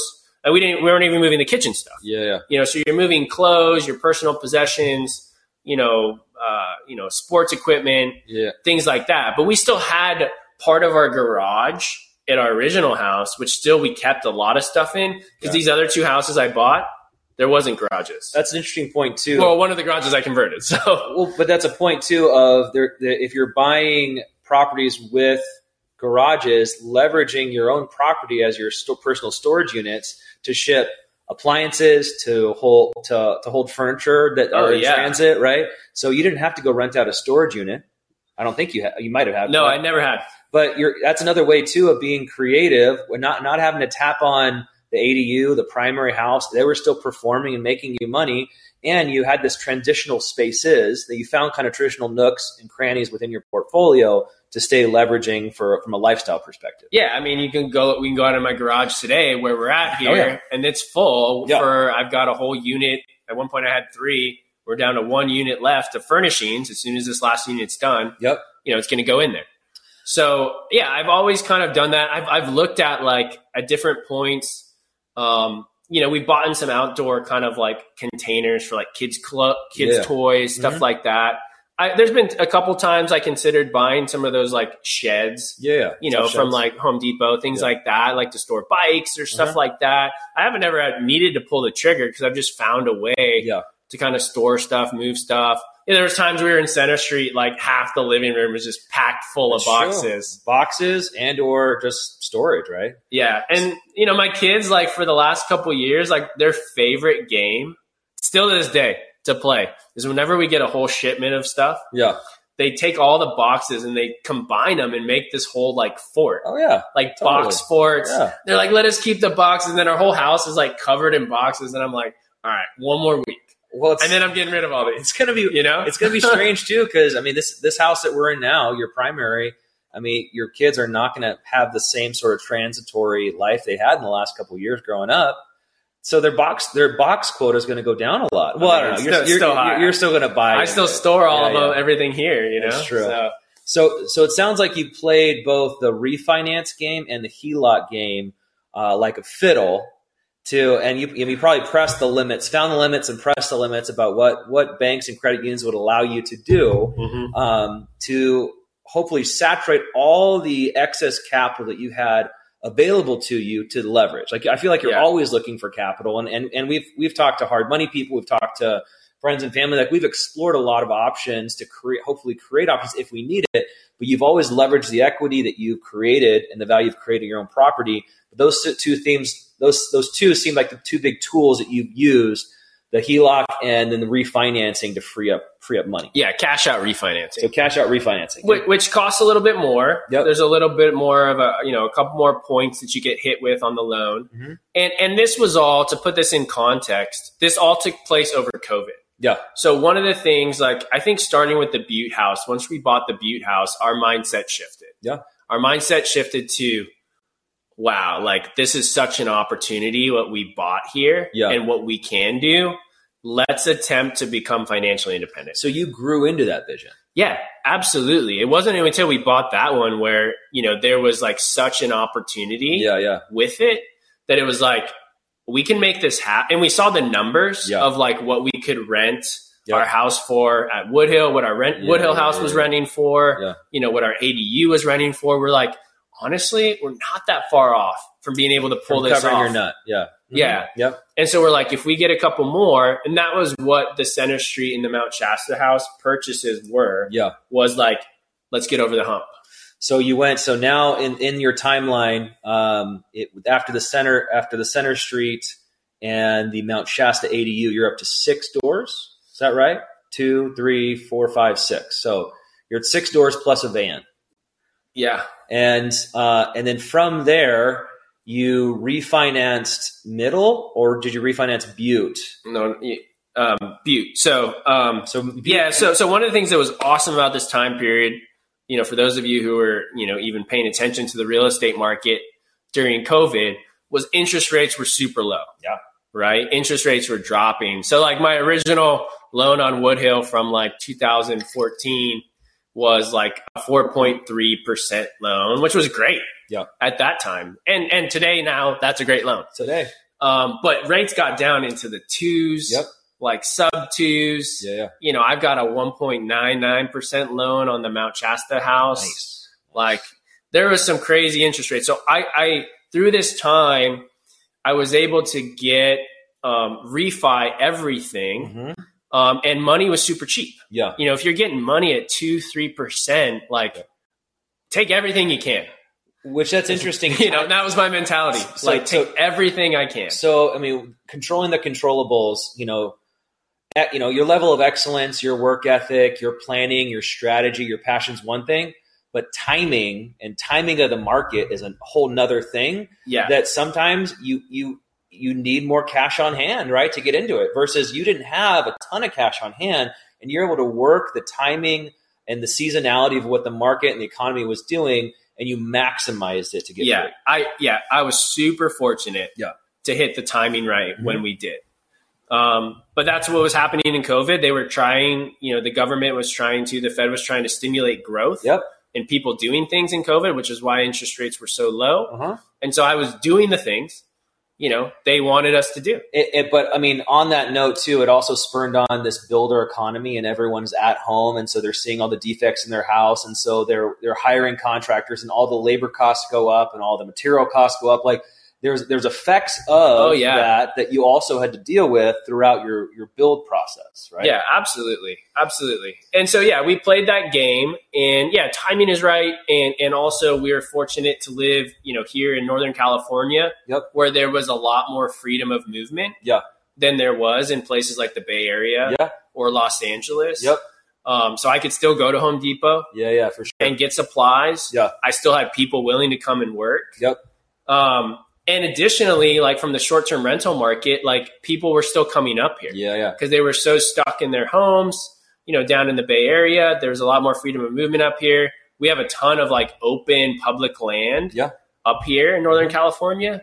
And so people could just go out on their own trail and socially distance. Totally. On the trails, at the lake, have their own space and actually get outdoors, because there's not as many people up here. So we took advantage of our surroundings, which was great. It was a great COVID place. And so we had people willing to come, which is renting out the units I have, making more money, allowing me to keep doing deals. I mean, it was incredible to see the momentum that not only you and Holly got in from a mindset perspective, but just the amount of like you were working 10-hour days.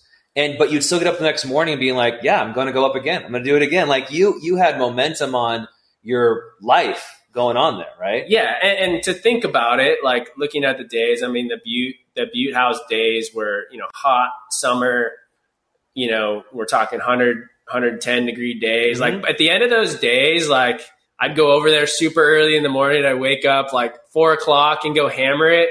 And I get home at like, 9, 10 o'clock. And I just remember there's days I'm sitting at like Ace Hardware, like picking up concrete bags. I just like lay down on the concrete bags. I'd buy the little ice cream bar they have and just like eat that ice cream bar, just like savoring it. Yeah. Like, but it was amazing. Like, but I did it it was just like a few months of it. Yeah. And then, like you said, like the great thing about this business is if you're not flipping and you're not trying to just sell everything, once you do the work on a property, you own that property indefinitely. That's right. And you don't have to do the work again. Mm-hmm. Sure, you might have to do some maintenance. You might have to do some work on it. But the bulk of the remodel work to dial in these properties and force appreciation. And if you're going to play the appreciation and refi game, you got to force some appreciation. We do. You might get lucky, and appreciation was going up here in this area because people were moving here. But all of my properties, I forced a lot of the appreciation. So let's land this plane. We have 2 more properties in your journey, right? And so you're at 6 doors now. You refinanced again, and so I refinanced. So after 6 months, I was able to refinance Butte. Yep, and then the last big, we're in the last big purchase that you did, but the next one you did was the Lodge, and the Lodge was unique because out of the box, it was not traditional. It's not necessarily in a single family home.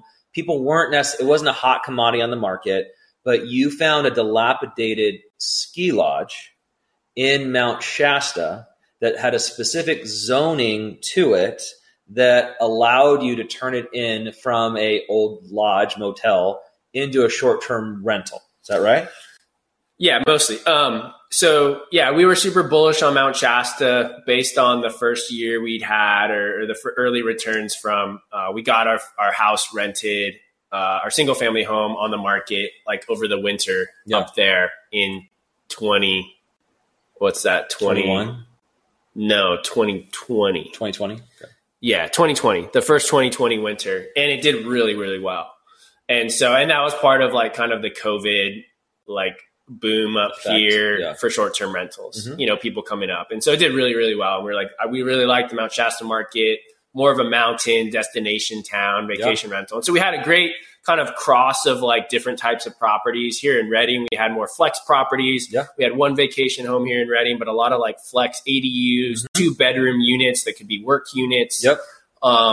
And then we had a really good single family home up there. And so we wanted something else up there in Mount Shasta. And we looked at a bunch of stuff. And like you said, we had a bunch of stuff we were looking at that didn't work out. But found this really cool old ski lodge. It came on the market. A family had built it in the 1950s. Really kind of a cool story behind it. A guy that helped build the ski park, the original ski lift up on Old Ski Bowl at Mount Shasta. And he built this as like it was kind of the closest thing as far as housing to that lift. And it was originally like a restaurant and a bar. And then they had some lodging, and I've heard stories about this place. It was like the party spot. Yeah.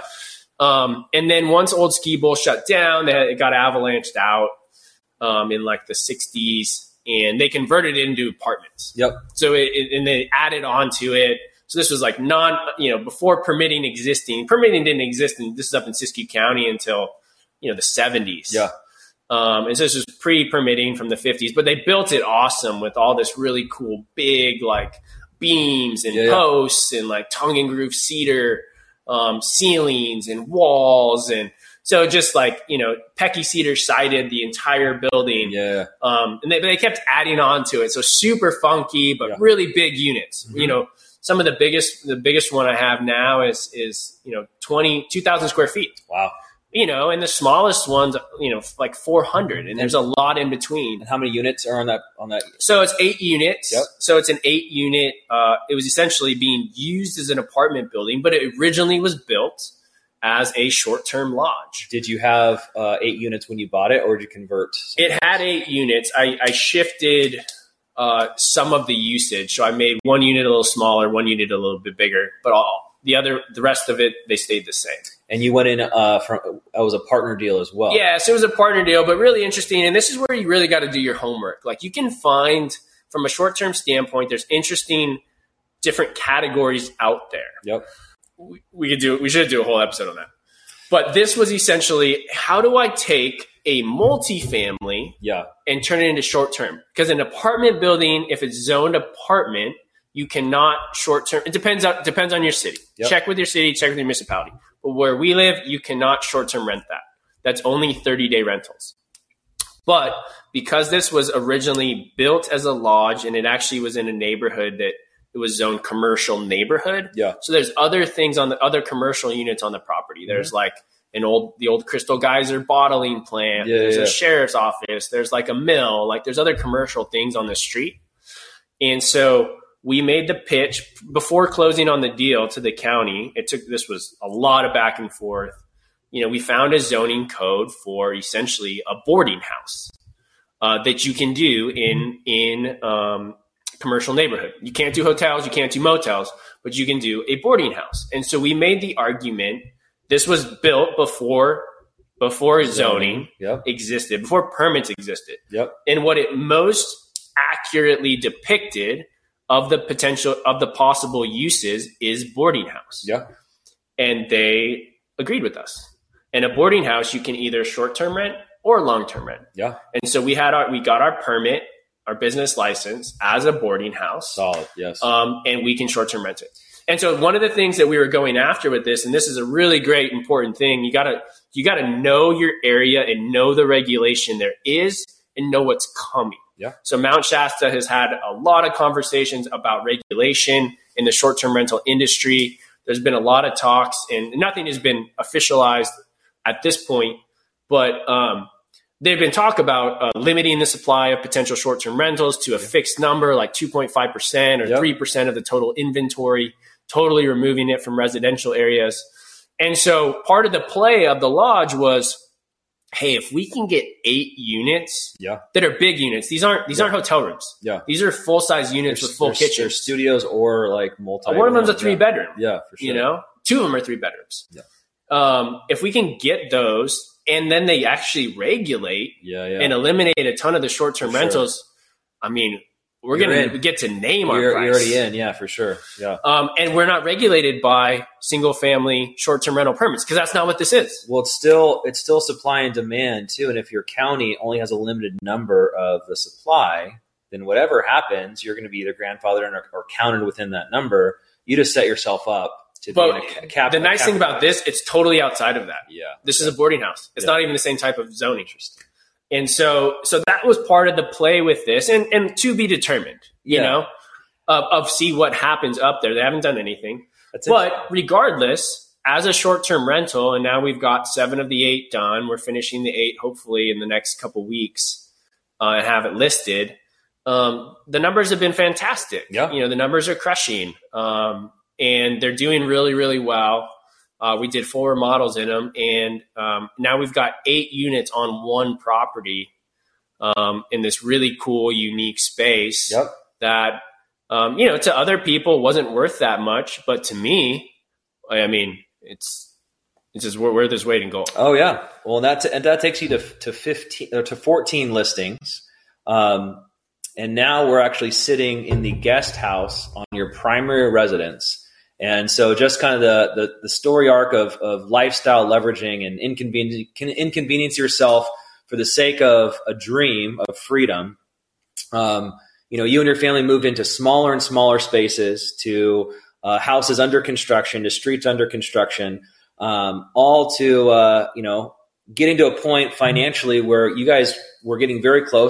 During this portion, you also decided to stop taking your W-2 and transition to a lifestyle of owner, operating, and manager. That was at the beginning of 2021. So it took us like 1 year, less than 1 year, to drop our W-2. And the last listing, which would make it from 1 to 15 listings, is the guest house we're sitting in right now on the other side of your primary residence. Is that right? Or this? Yeah. And so this is, valued at over $1 million house we're sitting in.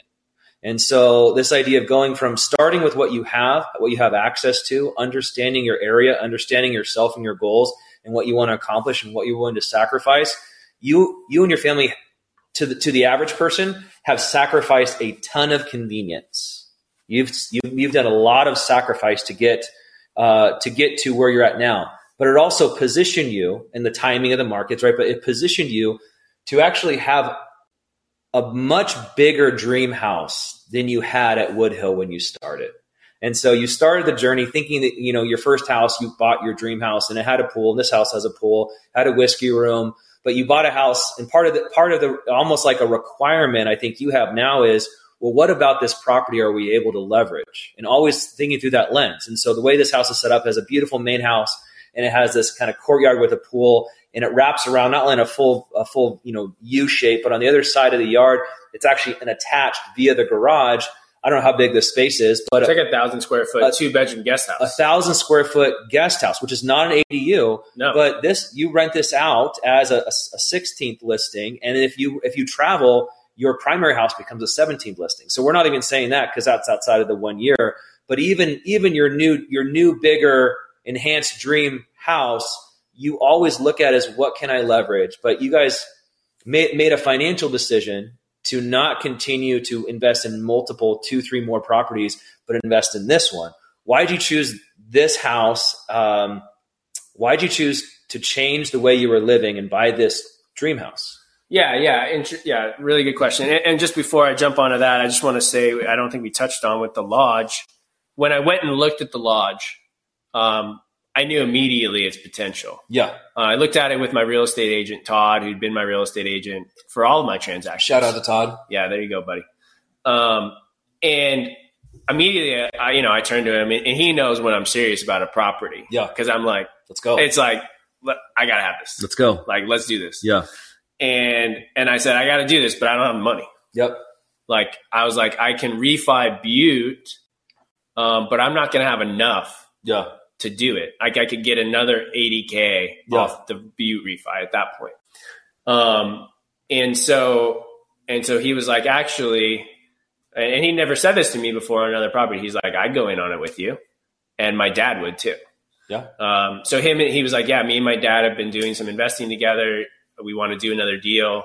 And so by the time we got back to Reading, we kind of had a working agreement in place, and they brought more of the capital to the project to purchase it and remodel it. And then I brought the expertise. Yep. And to this point, he'd seen me do this. Yeah. He'd been with me on the process of closing all these deals.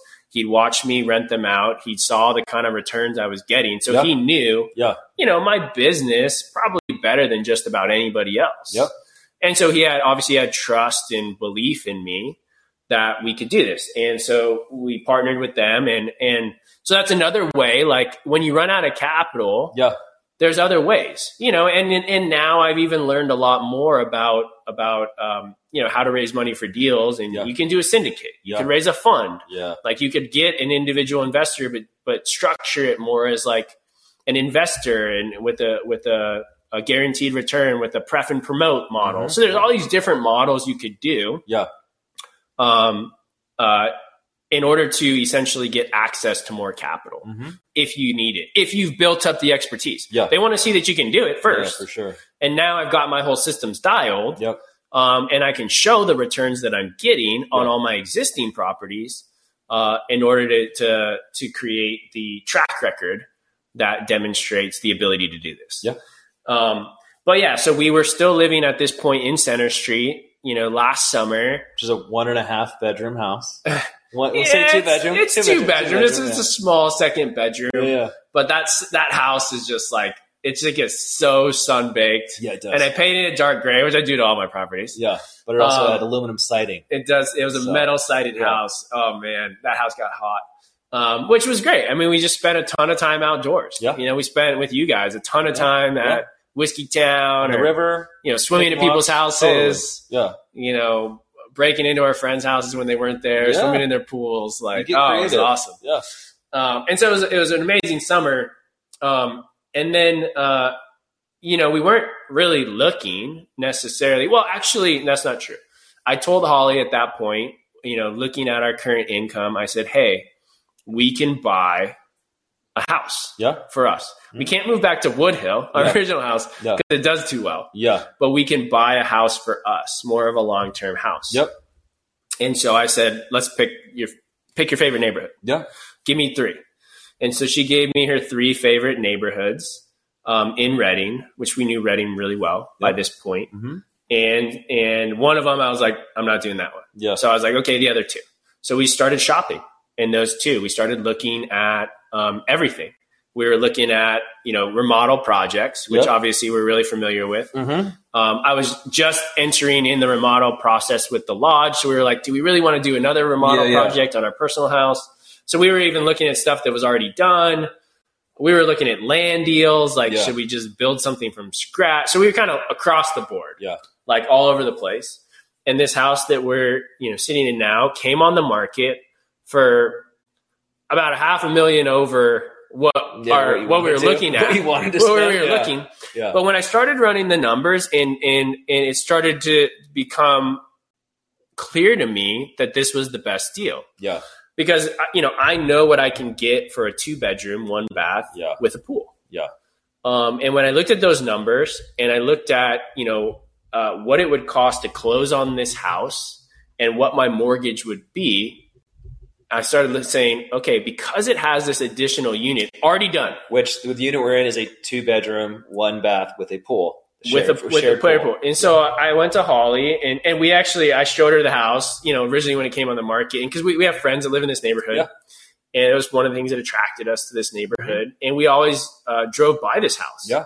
Not always, but often when we'd come this route on the way out. It's definitely the show house on the street. Yeah, and we'd walk with them after dinner. We'd have dinner at their house, and we'd walk around the neighborhood. We'd always look at it, just be like, that house is really cool. Yeah, it's pretty cool. Yeah, the people who owned it before, she was an interior designer. Yeah, did an amazing job. Actually, my buddy Josh was the contractor on this. Another buddy of mine, Ryan, was the architect. Yeah, so we had heard about this house. And it was beautiful, really cool landscape design, like dryscape, drought resistant, succulents and cactuses. And, they did a great job. They did a cool job. And so we saw it, but weren't interested, obviously. Yeah.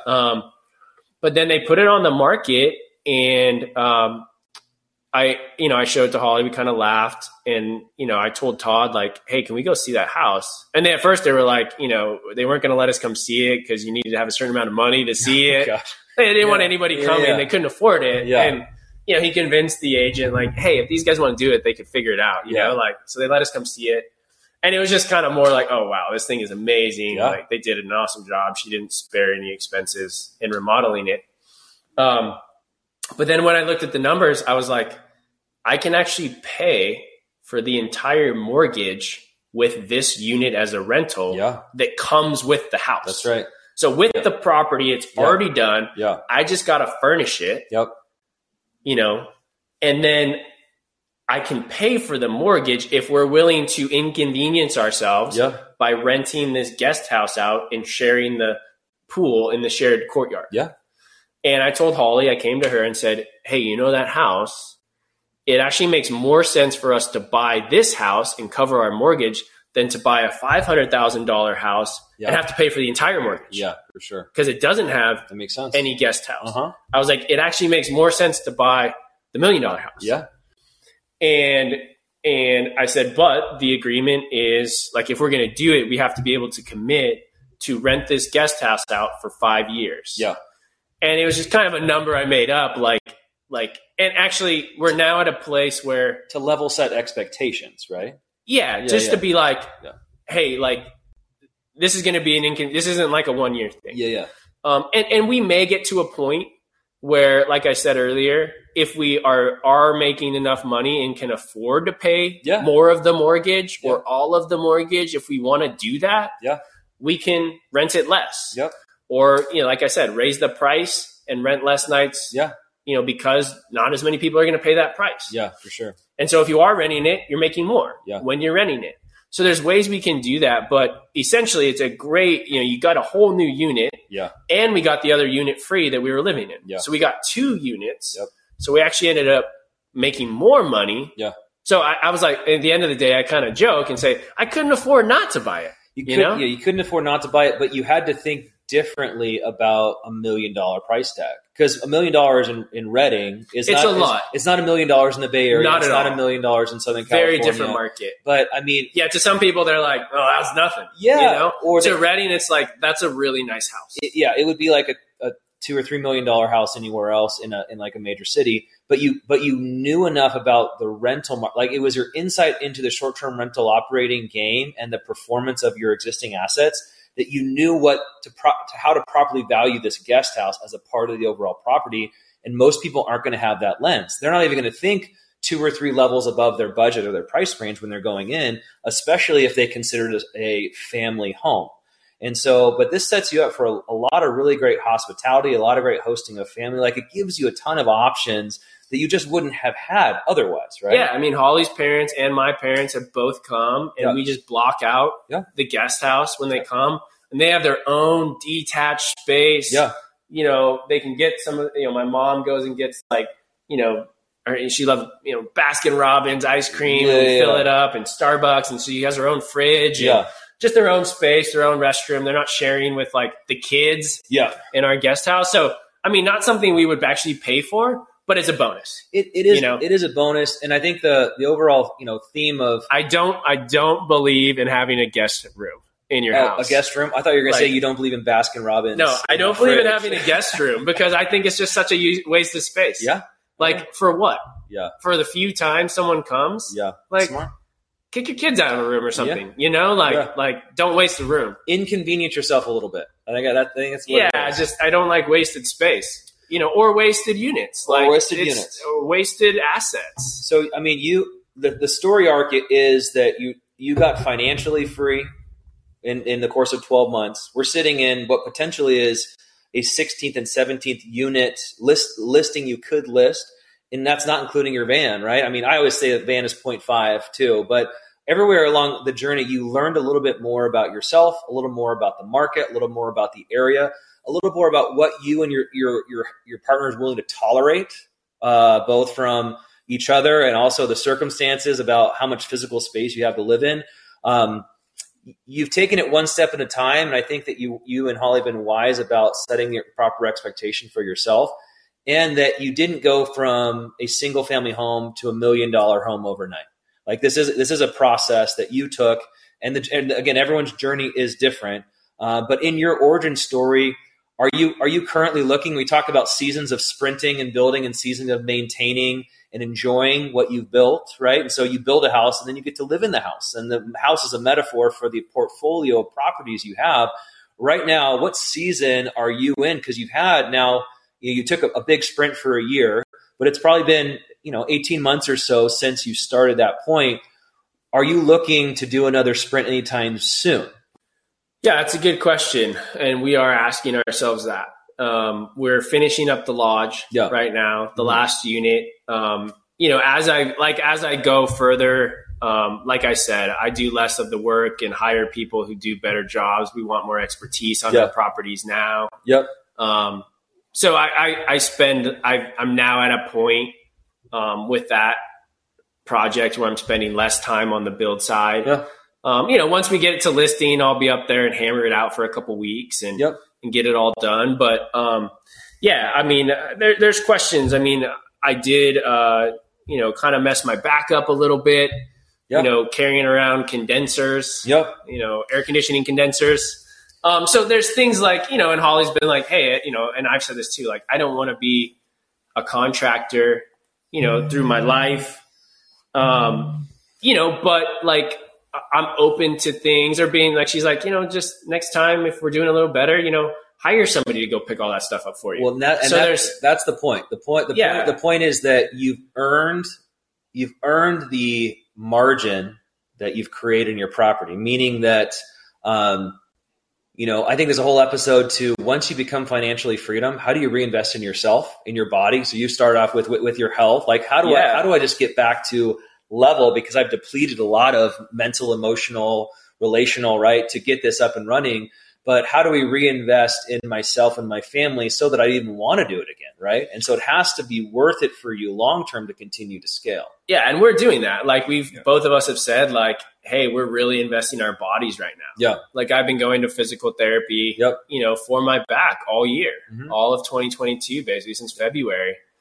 It's helped a ton. Yeah. And I'm paying for that, and now like Holly and I, we got a coach like for mountaineering, like we're doing a whole like mountaineering training program. Yeah. And so like, we're investing in our bodies. We're investing in things we love. We have a ton of freedom to spend time with our girls, which is awesome, to go on adventures, to do the trips we want to do. We ended up, we'll talk about this more. We ended up hiring Angela, who is our, operations manager. Yeah. She manages our guest communication and cleaner management, which took a ton off our plate as far as a daily standpoint. But that was margin that we had created that we're saying, hey, in order to create a better lifestyle, we're willing to spend some of this margin on another person. And technology and people you've implemented, right? Which that's a whole conversation. Yeah, we've definitely invested in some really good technology that helps us, automate stuff as well. So what I'm hearing you say is we'll wait and see. We're waiting and assessing to see. Yeah, the market has changed a ton. Yep. We're now, likely in a recession. Yeah. Housing, mortgage rates have gone up significantly, so buying power is way down. Yeah. I think there's some deals coming. We're currently, we've refinanced out of most of our HELOCs and have long-term loans on everything.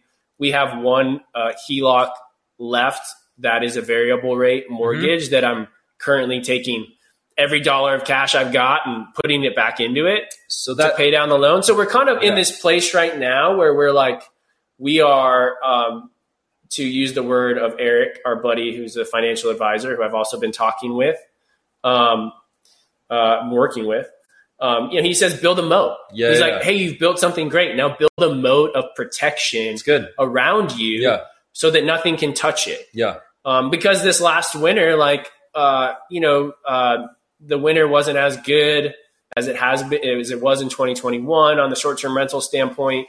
And we got a little tight. We got a little tight with cash. And so the plan has been all summer, just like squirrel away. We're little squirrels. Summer is the hottest time for us. And we're just taking every dollar and storing it away. Either paying down debt or saving, right? Exactly. But that's something, a longer conversation because we need to wrap it up. But this idea of becoming your own bank. You have enough property that's performing and you're paying off your HELOCs and your refinances and whatever debt you have. And your cash positive starts to become the revenue generator for your next property. And you don't need to rely as much on institutions to do it, right? Yeah, potentially. And so, we're in this place right now of trying to figure out what that means. It's, you can make a better return on capital if you take somebody else's money. Yes. You don't own as much of the deal. Yeah. But you can make a better return on it and you don't have to have it. And at this point with my experience, I can do that. Yeah. But do we want to manage a project where we're managing someone else's money and taking on that responsibility and potential stress? Yeah. Or do we want to wait till we have enough? Yep. Or do we want to do any more at all? I mean, the whole question is I think a really poignant question for everybody to ask themselves is, if you're trying to make money, what's the end goal of it? If the end goal is to become financially independent, okay, well, what are you going to do when you're there? Are you just going to keep grinding? Are you just going to keep working? And if working gives you life and joy and maybe that's the case for me. If I'm like, actually, I really love doing these projects, which I do. Yeah. I just need another project. Yeah. Holly might be like, well, just go buy another van and rent ours out and then work on that, or I don't know. Yeah. Or maybe we do another property, but we don't have to. That's the whole key is we're at a point now where, and that's what feels really freeing. Yeah. Is we don't have to do anything. Most people never get the opportunity to truly assess their priorities and their values to ask themselves whether they're living according to them. And short-term rental operating, yes, it takes a lot of work. And most people don't do it in 1 year. Most people don't go from one listing to 15. But that being said, some people do more. We have friends that have done more than that in 1 year. We have I've done a lot less than that in 3 years, but everyone's in a different journey. But create the moat, create the margin. The goal shouldn't just be to be free. It should be, all right, I'm free to then assess what my priorities and values are. Yeah, and the whole like financial independent, retire early community, like the Fire Reddit community. One of the things that's really interesting is I've kind of read and listened to different, people talk from that community, is one of the biggest issues that you don't think about until it happens, that occurs, is people become financial independent and they're like, well, now what? The crap do I do with myself? Yeah, they're like, I worked so hard, I lived in the spreadsheets and just hammered it, like in order to get financially free, and you got it. Yeah. But then what do you do with your life? And there's like, if you hit that point, and sure, there's going to be some shifting and transitions. You got to figure it out. Everybody's got to figure stuff out. Yeah. But if you don't have any idea of like what you want to spend that time with, you can easily like end up like depressed. Oh yeah, for sure. And so I think it's a really important thing to always be trying to do the thing you want to do, and working towards something and having that like, okay, I'm doing this, but so that I can do this. Yeah.